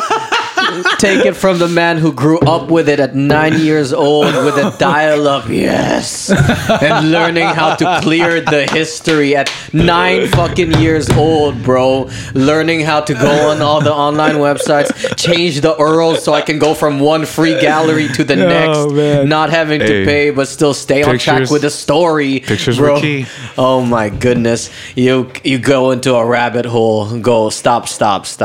Because then all the days of wasted time go with the real girl. But balance. Balance. But in the bigger picture, though, you're disappointed you didn't go to college, but you've done good. You've done good. I mean, tell me tell me, speak on it a little bit in terms of the entrepreneurial side, because I know you've been able to be successful as a photographer, put food on the table, right? Well, also, I mean, be successful as a businessman. Yeah, I mean, everyone has their own different levels of success, right? Yes. So I wouldn't call it, success. I mean, in other people's like eyes, they see that there's establishment there, and they think it's success. Like when people hear that I'm in the marijuana business, they think it's glitz and glamour. It's money like everywhere, and there's weed everywhere. I mean, they're right. There's weed everywhere, but that stuff is it's money. It's like money that's sitting. So, I mean, as far as entrepreneurial success goes, I mean, I call it small wins, like if we can make it through, this year and have, like good sales, that, that's a win for me. That's a form of success for me. But, it's different, like with photography, it was just so tough to show people what I can do. Because we have social media, and photography it's just like fighting. You're only good as your last photo on Instagram now. Fuck. So it's like right. you kind of have to be on it, and you have to. Now it's all about content. Like back then, I mean, it's not even that far back, but that's when it first started. Like I didn't know that I had to put content out like constantly, and I had a website, I had a portfolio, and I had a bunch of inquiries. I did. Darren Waniyama, our jiu-jitsu teacher, like he took me to levels where I've never thought I'd ever be published in a magazine. Like that was a huge win for me. Granted, like MMA magazines aren't like Rolling Stone or not, they're not like Time magazine, but just to see my name on paper was a huge win for me. And it only got better for me at that time because, people started noticing my work, and then it got me to transition to doing, like more people stuff other than like combat sports, because I loved combat sports, but it just doesn't pay. I was doing it because I loved it. Like I was doing it for free. You're doing event photography. Yeah, I was doing most of the Dragon houses at the time. I was shooting it for this local magazine called Vincent, and they were trying to be one of like the come ups on Bay Area MMA, and they wanted to expose people, and they were pretty much at the top of the food chain when it came to just MMA local magazines. So like they were in all the MMA gyms. They were, every time they found out I was from Vincent, like Vincent? Yeah. Vincent. I think it's Vincit. Yeah. Oh, I don't know why they called it that. Oh, okay. But they're no longer around. Oh, like okay. She ended up getting married and stuff. Yeah. But I would be cage side watching fights, exactly what I love to do, and I would take photos. Like that was the perfect life for me, but it didn't fucking pay. Yeah. And I grinded it out for as long as I could. And at one point I was like, dude, I'm tired of doing this for free. So like I started, I wanted to charge at that point, but you don't get really paid for much for shooting fights, So I transitioned over to like freelance stuff where it was like weddings, couples, commercial stuff for like, I have some friends that are entrepreneurs. I help them out with some stuff, like some product stuff. And it was just tough when, like I said before, it's tough when you're doing something as a passion and then doing something to put food on the table, because when you start doing it to put food on the table and you're just not to that point where it's like making you like a lot of money, it starts to water down. Like I was taking gigs just to take them, like because I needed to pay rent, to the point where it started ruining my relationship with my lady, because I had this I have this friend I was shooting photos for, and he was paying me pretty well. And when, he found someone that'll do it for less money, and it's business, it's business. It's In the end, it's business. Yep. I was a little butthurt, but I shouldn't have been, because it's business. I should have kept doing other gigs. I should have, I was kind of relying solely on what he was providing. And, that's when it started going downhill. Like, it was just like, I wasn't getting hit up anymore because, you know, maybe my work started to suffer, and it, you know, like it sucked for me to close down or shut down my portfolio, because at the time, you know, I was so into it that, like, I thought that was it. You know, like, I was going to fucking shoot through the stars, and I was going to be the best fucking photographer in San Francisco. And that just wasn't the case. So after that, you know, like, you kind of have to just roll with the punches. Mm-hmm. Like, for me, one thing that I have a hard time doing is realizing, you know, when, you know, like, it's realizing when I'm losing. You know, like, I'll just try to keep going, push. But then, you know, that's when you need that tap out. That's when you need to tap out. And luckily, you know, my wife, she saw it from the outside, and she, for the most part, she was just like letting me do it because, you know, it was my dream. Mm-hmm. And I loved her for it. But there was a point where she was like, look, if we don't change things, then, dude, we can't pay rent, and we're not going to have this, we're not going to have that. And then, you know, it started to get to the point where she's like, I might have to just, like, you know, like, this is not the life I want to live. Yeah, and that's when you start getting like, oh shit, I'm about to lose my girl over this shit. I might have to go back selling AT&T. Exactly. You know, scout out ceremony again. And at that point, I was like, dude, I'll fucking work at Starbucks. I don't give a shit. Yeah. I even went back to wrenching after, like, wrenching? Yeah, working on cars. Like, I became I was a janitor, for God's sakes. Like, I've worked so many fucking jobs that, like, that's why when I see, like, you know, like, how bad people treat, like, labor, blue collar labor, Filipinos, Mexicans, and all that. I've been through those jobs where I had to clean up after people, or I had to clean up after events, or clean up bathrooms and shit like that. That's the shit that people don't see, you know, like, when people work hard, they work 10 times harder than some of these people, and they're not getting the paycheck, they're not getting the recognition, and they don't care because it's providing them with, you know, like, what they got. And luckily, you know, my wife, she saw everything that was happening, and she grounds me, man, because I come up with some weird shit, especially when I'm high or something like that. I'll be like, I want to do this. She's like, I don't know about that. She's like, yeah, and, you know, like, there was one idea. I was like, I mean, how come we can't put penises on t-shirts? But she's like, I don't think the world's ready for that. You said that was an idea? Yeah.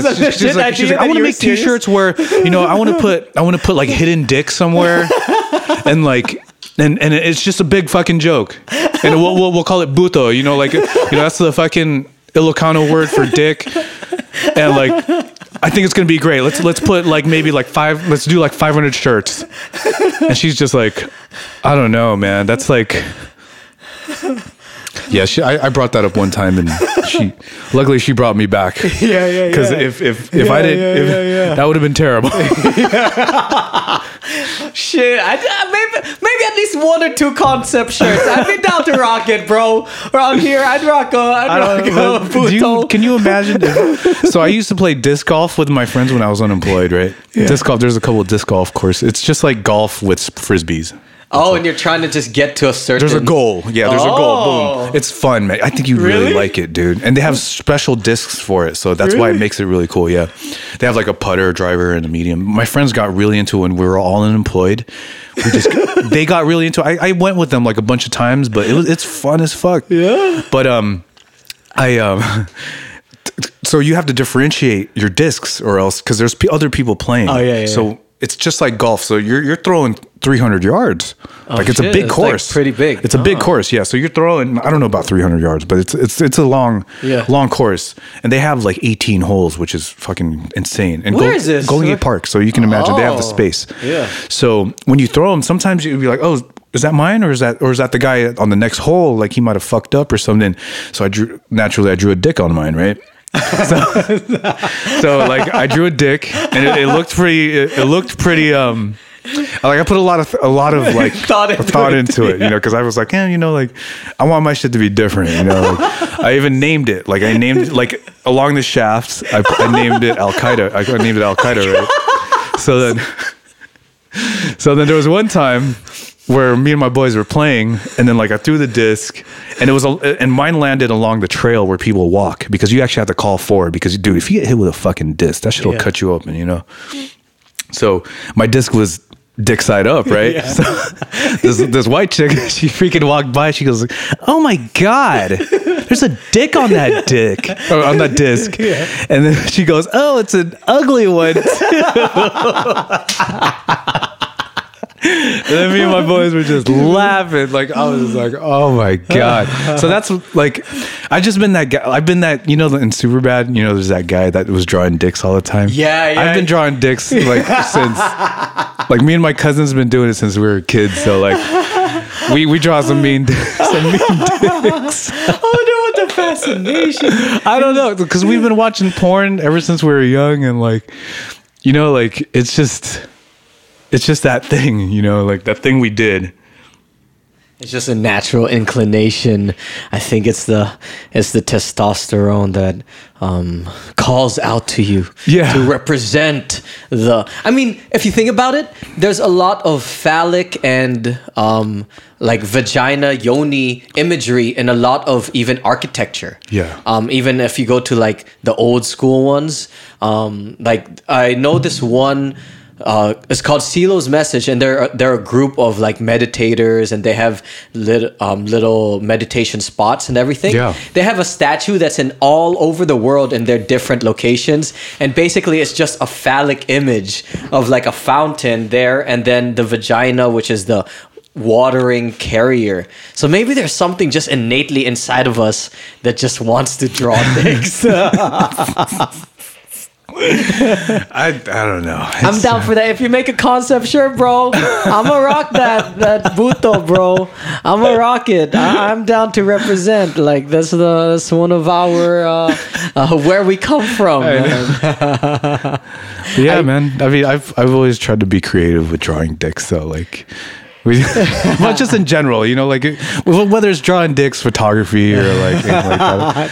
Taking pictures of dicks. Yeah, I just want to. I've never taken pictures of dick, but if someone paid me, I'd do it. I don't give a fuck. You know? I saw your photo shoot with your wife when she was pregnant. Yeah, man. It was good. Yeah, it was cool picking up a camera again, because it's like I was really like heavy into like, to the point where I was such a nerd about it, and you know, I spent the money. I even sold my fucking Miata for this camera. Yeah, dude. Fuck. I think I bought it for like, it was like $3,500 for what camera? At the time, it was like the biggest shit. It was a 5D Mark III. Oh shit! Yeah, but now it's like that thing just lost so much value. Now I think you get a body alone now for maybe like less than $2,000 now. Holy shit! Great camera, man. What the fuck? Yeah, I stick in the 300. Yeah, range. Dude. Hey, I ended up getting something very similar to that Rebel over there, and yeah, dude, that's Dang, you got good. The eye. You got the eye for it. The camera is even flipped around. Like, you can't even see the front. I was like, I got one of those. Yeah, you got the photographer gear eye, my dude. For legit. Real. Like, that was a test. That was a legit test. I wouldn't be able to tell that. I'm looking at it right now. I'm like, that's a DSLR. Okay. Yeah. Dang, you were deep into it. I was really deep, man. But tell me that transition. You were saying, right? Your wife said, "Yo, we need to switch," and you got into those different jobs. So, what got you into? You said you first got like a delivery service job, but what got you into starting it yourself? I'll probably sound like an asshole for it, but I just saw how much money he was making, and then I also didn't like how he handled his collective. Like, it was just it was dirty, for one. It was like we were pretty much in like a basement, and like he had a cat. My allergies, professional. Yeah, and you know, like, and you like the natural reaction is to be like, I can fucking do this. I can do it better, or I can do it. How much was he raking in? A lot. Like 6 figures. Yes. Okay. But he had sales. How many employees? He had a few. It was only a few select people, and you know, he was he was doing like in sales, he was doing 7 figures, you know, like it was $1 million business. Yes. What? Yeah. But that's sales, you know, that's not including tax. That's not payroll. The final. Yeah. And that's the one thing that we discovered, like when we first, so to bring it back once, you know, I was smoking on the job. Like, I'm not gonna lie. He fired me for smoking on the job, and he also got wind that I was gonna, like, he even pulled me to the side one day, and he was like, "I heard you're gonna start your own thing." I was like, "No." Like, where'd you hear that from? He's like, "Well, maybe. I mean, like, if I could, you know, like." And the thing that hurt the most, I think, was that it wasn't like he was like, "Oh, dude, if you would start, you know, like, I'll help you, or I'll, you know, like, if you need guidance or you need advice, you know, I can guide you, or I can, you know, I can point you in the right." He didn't have to help me or anything. He could have just been a little bit more understanding about it. Instead, he got offended, you know, and then just kicked you. After that, like, a few days went by, and he had to find a reason to fire me, and that was because he's been knowing I've been smoking on the job, but he just used that as like a fucking segue to fucking fire my ass. And the thing is, like, these aren't real jobs, you know. This shit's not documented. You know, I was making money under the table. Yeah, fuck that. I was making under the table. Don't. And you know, like, it that's just the way it was. Like, he had every right to fucking fire me. You know, like, I was probably a cancer in his business. I probably would have become one because no one else was smoking on a job. Well, yes, they were. Come on. I wasn't the only one, guy. And then after that, coming out. After that, and what the fucked up thing was, like, when it was good, because I was making all right money. You know, like, I was making tips because I was, you know, I was an approachable guy. Like, Did they tip you? Totally. When you deliver, and I would make, dude, there was one night I was making $100 on tips, a couple of nights, and this was during the holidays. And after that, like, you know, I was like, when I was working for him, I proposed to my wife. You know, I was making enough where I was like, I can get this ring. You know, things are good. I'm not going to leave this job. I had no idea I was going to get fired. I had no idea I was going to try to start my own business. So if you can imagine, the day I fucking came back from work, I was like, I was crying, dude. I was like, he fucking fired me.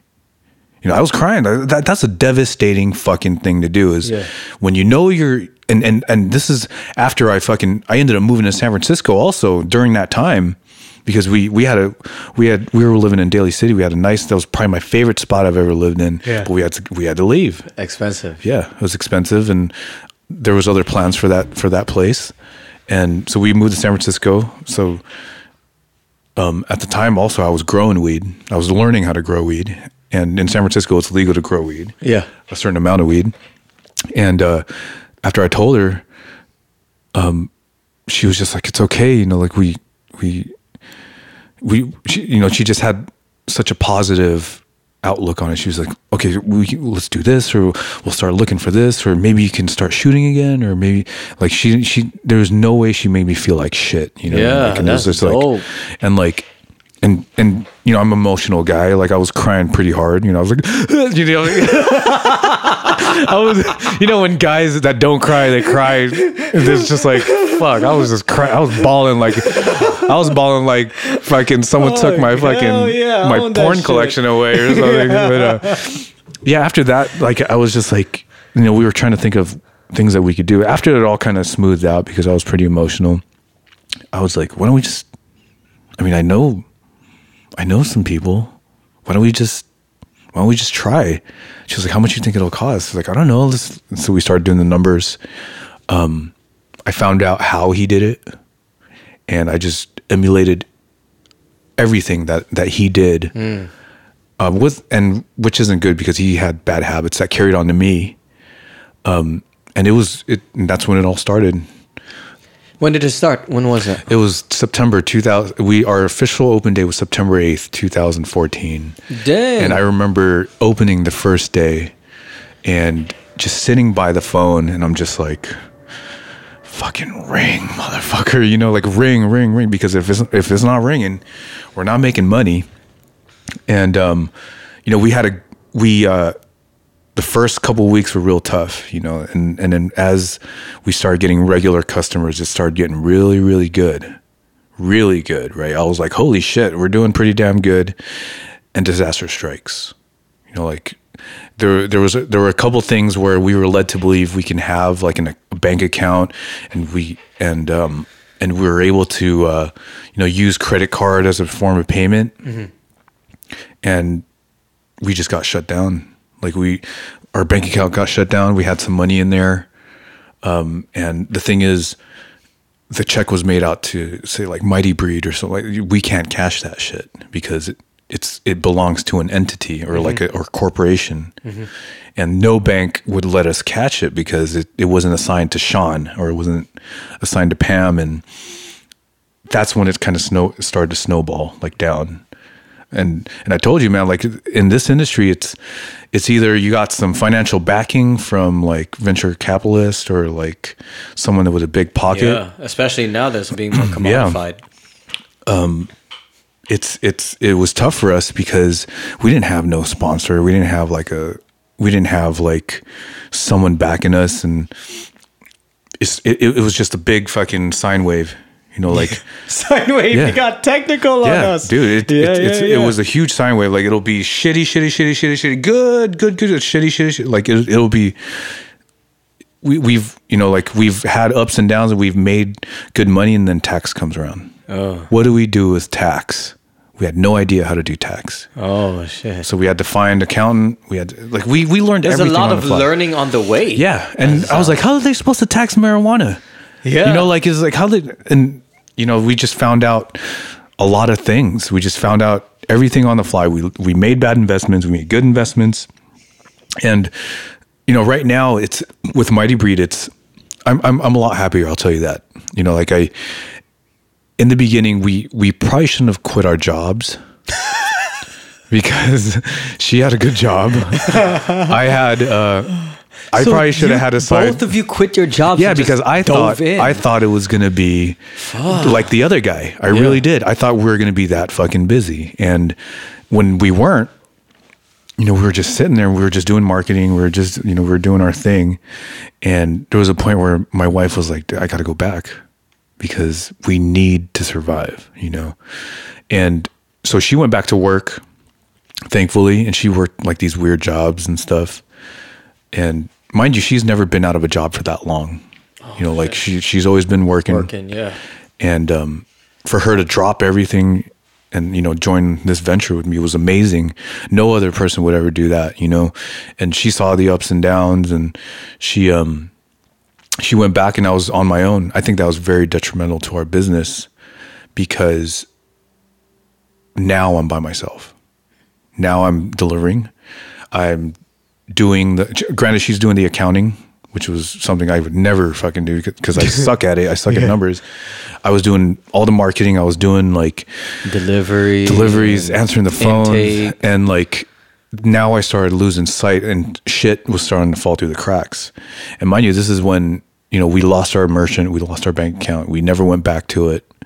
We're still getting paid. We were getting paid as much as we were before it because when it was good, and now, you know, I went through another realization. Like, you know, me and her talk a lot, you know, because we have good communication. That's the one thing I love about her is that we have good communication. And I think that's what a lot of people ask me, hey, how long you been with your lady? Dude, I've been with her for about 14 years. What the fuck? Yeah. And the only way it's worked is because of the communication.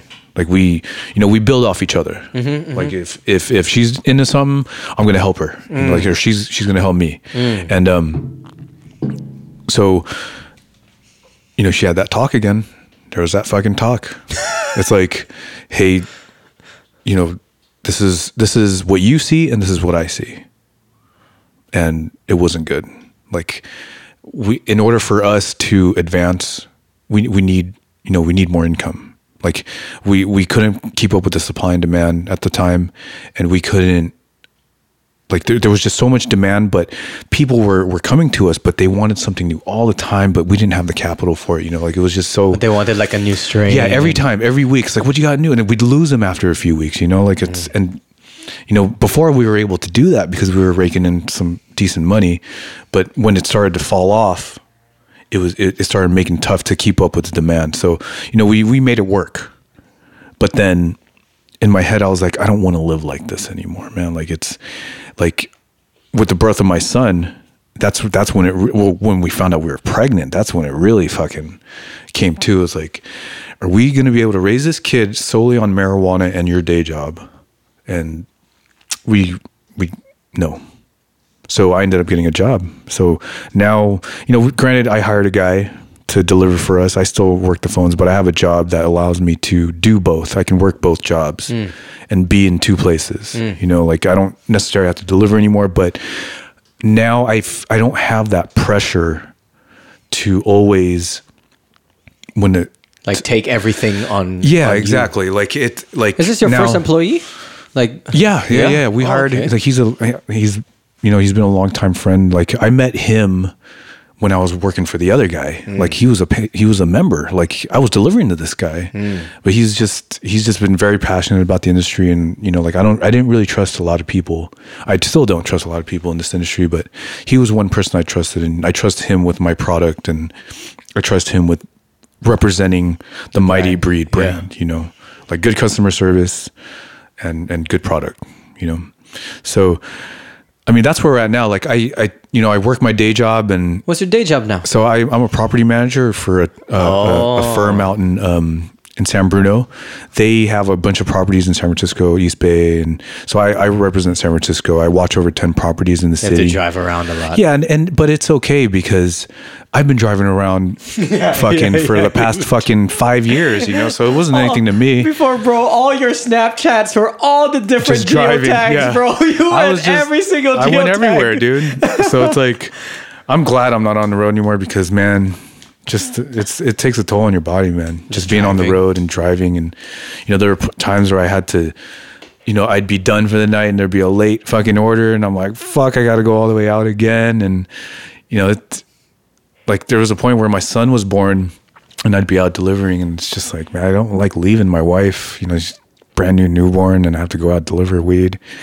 It sucked, But like I said, like I have a different level of success, and success for me right now, my one thing is raising a healthy child at this point, and being able to juggle and being to another form of another win for me is realizing that, like I'm not that big shit, or I'm not, like that fucking soldier that needs to fucking grind out. And, I need my wife I need my wife in my life so we can advance, so like, she telling me to possibly, like, she was like, what, do you think maybe you want to go back to work?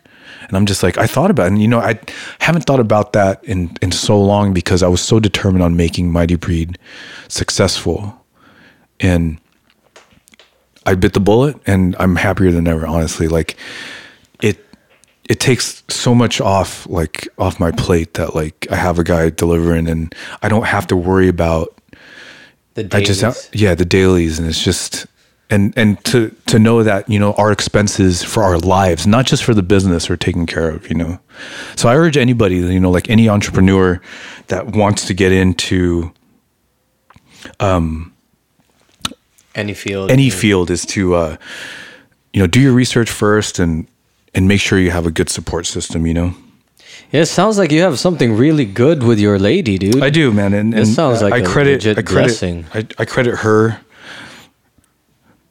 I credit her for everything that's going on. Dope. Okay. So, just to kind of, I want to ask, right? We can start heading to the close. But I want to ask you for 3 pieces of advice, and I like doing it context-wise in a way where, how about 3 pieces of advice for somebody who may not necessarily have been the most academic in school. Maybe they got their GED too. Maybe they are in college, or maybe they dropped out of college too, right? Yeah. But have these entrepreneurial ideas and really want to pursue them. What are 3 pieces of advice? 3 pieces of advice for someone in my shoes. I'd say 1, get your network right, but not for the wrong reasons. Because all in you who you know at this point. Then what do you mean? Could you expound a little bit more on that? For example, what are the wrong reasons and how do you get it right? I'm sorry, what was the question? Like, can you... Like the three... Because you said... Sorry, I was looking at my phone. All good. You millennial. Yeah. But you said get your network right, but get it right not for the wrong reasons. Yes. Right? So what are the wrong reasons? So some people try to just get a huge network just to have some type of pull, or just to get some like, it's like when people ask for discounts, same concept. It's like you only want to know someone because they're this person, or they have this much money, or they have or they can get you somewhere. You want to, for me, it's like when I network, I want to help that person, and that if that person wants to help me, I want to help that person. It has to be a two-way street, right? Not a one-way. It can never be a one-way street. For like, if you want to network, you can't just be in it for yourself. Like, you have to know that if you're going to network with someone, you're going to have to, eat balls, or you're going to have to like, sorry, that was just an expression. That's an expression that I use. You're supposed to. It was so serious and like, what? I just envisioned Fear Factor or something. Like, what's the deeper meaning behind this lesson? What? Yeah. So you have to eat balls, and like, you kind of have to be. You have to grind. You have to help that other person out. Yeah. Two, I'd say, make sure never to quit your job if you have one. Because you can try out what you're gonna. Because then, if you drop everything, you're kind of fucked, right? Because if it doesn't work, you're fucked. You don't have anything to fall back on. So if you're gonna try anything entrepreneurial, just make sure you save up for it, or you don't quit your job, or make sure you have something in place that will cover your expenses while you're taking this venture. Three, I'd say,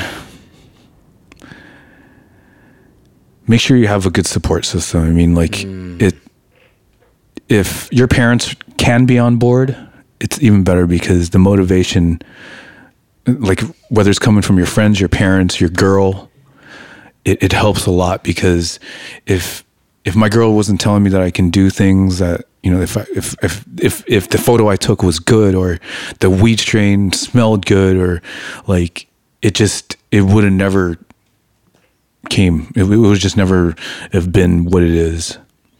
Dope. Transition from there, because I want to ask, give me two, now we're going from 3 to 2, give me two little advice based on how do you have a good relationship? Because you have 14 years. Yeah, you man. went from El Camino being distracted from all the punani. And then now you have a 14-year. Yeah. That's hella long, bro. It is long, man. So what are I'd say one, from a perspective of you, for the younger men out there. I'd say communication. I mean, like, if you can't even hold a conversation with the chick you're with, you probably shouldn't be with her. If you don't have the same interests, or if you or if you guys are just constantly arguing or something like that, it's probably not a good look. Like, if the communication's not there, then like, and communication for me is the same thing as compromise, because you compromise with communication as well. Like, there are some times when I don't want to watch fucking, the new girl. Like, okay, let's like, you just have to compromise. Like, or I don't want to fucking eat here. How about let's try this, or like, and you just kind of have to be totally honest with each other, Yeah. But number two, I'd say fucking quit being a fucking bitch, man, and just don't have the fucking, like, I felt like when I was growing up, I had this mental picture of what my woman was supposed to look like, right? Big tits, big ass, skinny waist and shit. Like, my fucking, what's the word? My dream, my ideal chick, right? Yeah. Like, your standards, there you go. Yeah. Like, your standards, it's one of those memes, like what you see and then what people see, you know what I mean? Like just, if you can, like, your standards don't have to be so high where it's like, like the thing I noticed about my wife back then was, I was like, damn, God damn. like she's skinny than a motherfucker, right? I was just like, damn, she look. I was like, she look, you know, like at the time I was like, damn, she look good as fuck, like, you know, like, because in the, you know, that's gonna be your fucking wife in the end, so you just start talking man shit, and I almost didn't want to fucking date her because she was young, just for that. Well, she was younger than you. She was younger than I was, you know, like it was just. I had this thing where I was like, I would never fucking date a person that far behind from. How much older are you? 3-4 years. Really? Yeah. Damn, you thought that was young. I really did think that was a big gap, and I almost dropped her for that, you know? Really? Yeah, and luckily I didn't. Whoa. And so quit being a bitch with your high ass standards. Yes. Like, because you'll be surprised at how beautiful people are. On the inside, and then that makes them beautiful on the outside, right? Yeah, or else you'll just end up alone. Or you'll end up with that bitch fucking gold digger, or like the chick that she's a gym rat, and then she starts fucking the teacher, and then you're fucking fucked, and you're all emotionally wrecked. Like, why? Yeah, man. I thought you were happy with me. Yeah. So yeah, man. So those are my 2 relationship things. Thank you for coming on. What is your last? Man. Do you have any last thought? Last major message for the public? For the public. Yeah, man. I just want to say that I love what you're doing. Thank you. I love your setup here, and I love that there's someone out there that really cares about our community and our race. You know, like one of the reasons why I wanted to do this podcast is because I do love what you're doing, and it's just it's comforting to know that there's someone like you out here, because when I see your Instagram and your Snapchat, you don't give a shit about who's watching what you're doing. Like, you'll sing, you'll dance around, you'll do your music thing, and you'll do it because you know that it makes you happy, and you're expressing yourself creatively, and I wish there was more people like you. Thank you. I still give a shit though. It's I'm like, should I post this shit? Anyone that can, they like my shit. Anyone that will put themselves out there like that's fucking for sure. Thank you. I appreciate it. Yeah. How can people find your stuff? Yeah, is it Mighty Breed? So mightybreed.org is our delivery service. You do have to be an MMJ card holder. Medical. So medical, it has yes. to be medical. And you can see some of our stuff on our website, mightybreed.org. Our Instagram is mighty_breed. You can see me, Sean_Pierre, Pierre_ on Instagram and Twitter. Sean Pierre on Facebook, and we do have a few like YouTube handles for Mighty Breed if you want to just look at people smoking weed and whatnot. So just search Mighty Breed. Mighty Breed. But yeah, that's where you can find us, and thank you so much for having me on. This is fucking dope. I wouldn't mind. Please, I'd love to come back again. And do some more stuff. It's just fucking my wife is like texting me right now. We're supposed to eat dinner. That's that 14 years, son. Yeah, man. You gotta do that. You gotta do it. If you want that 14 years, compromise. Shit. Hey, Pornhub Premium.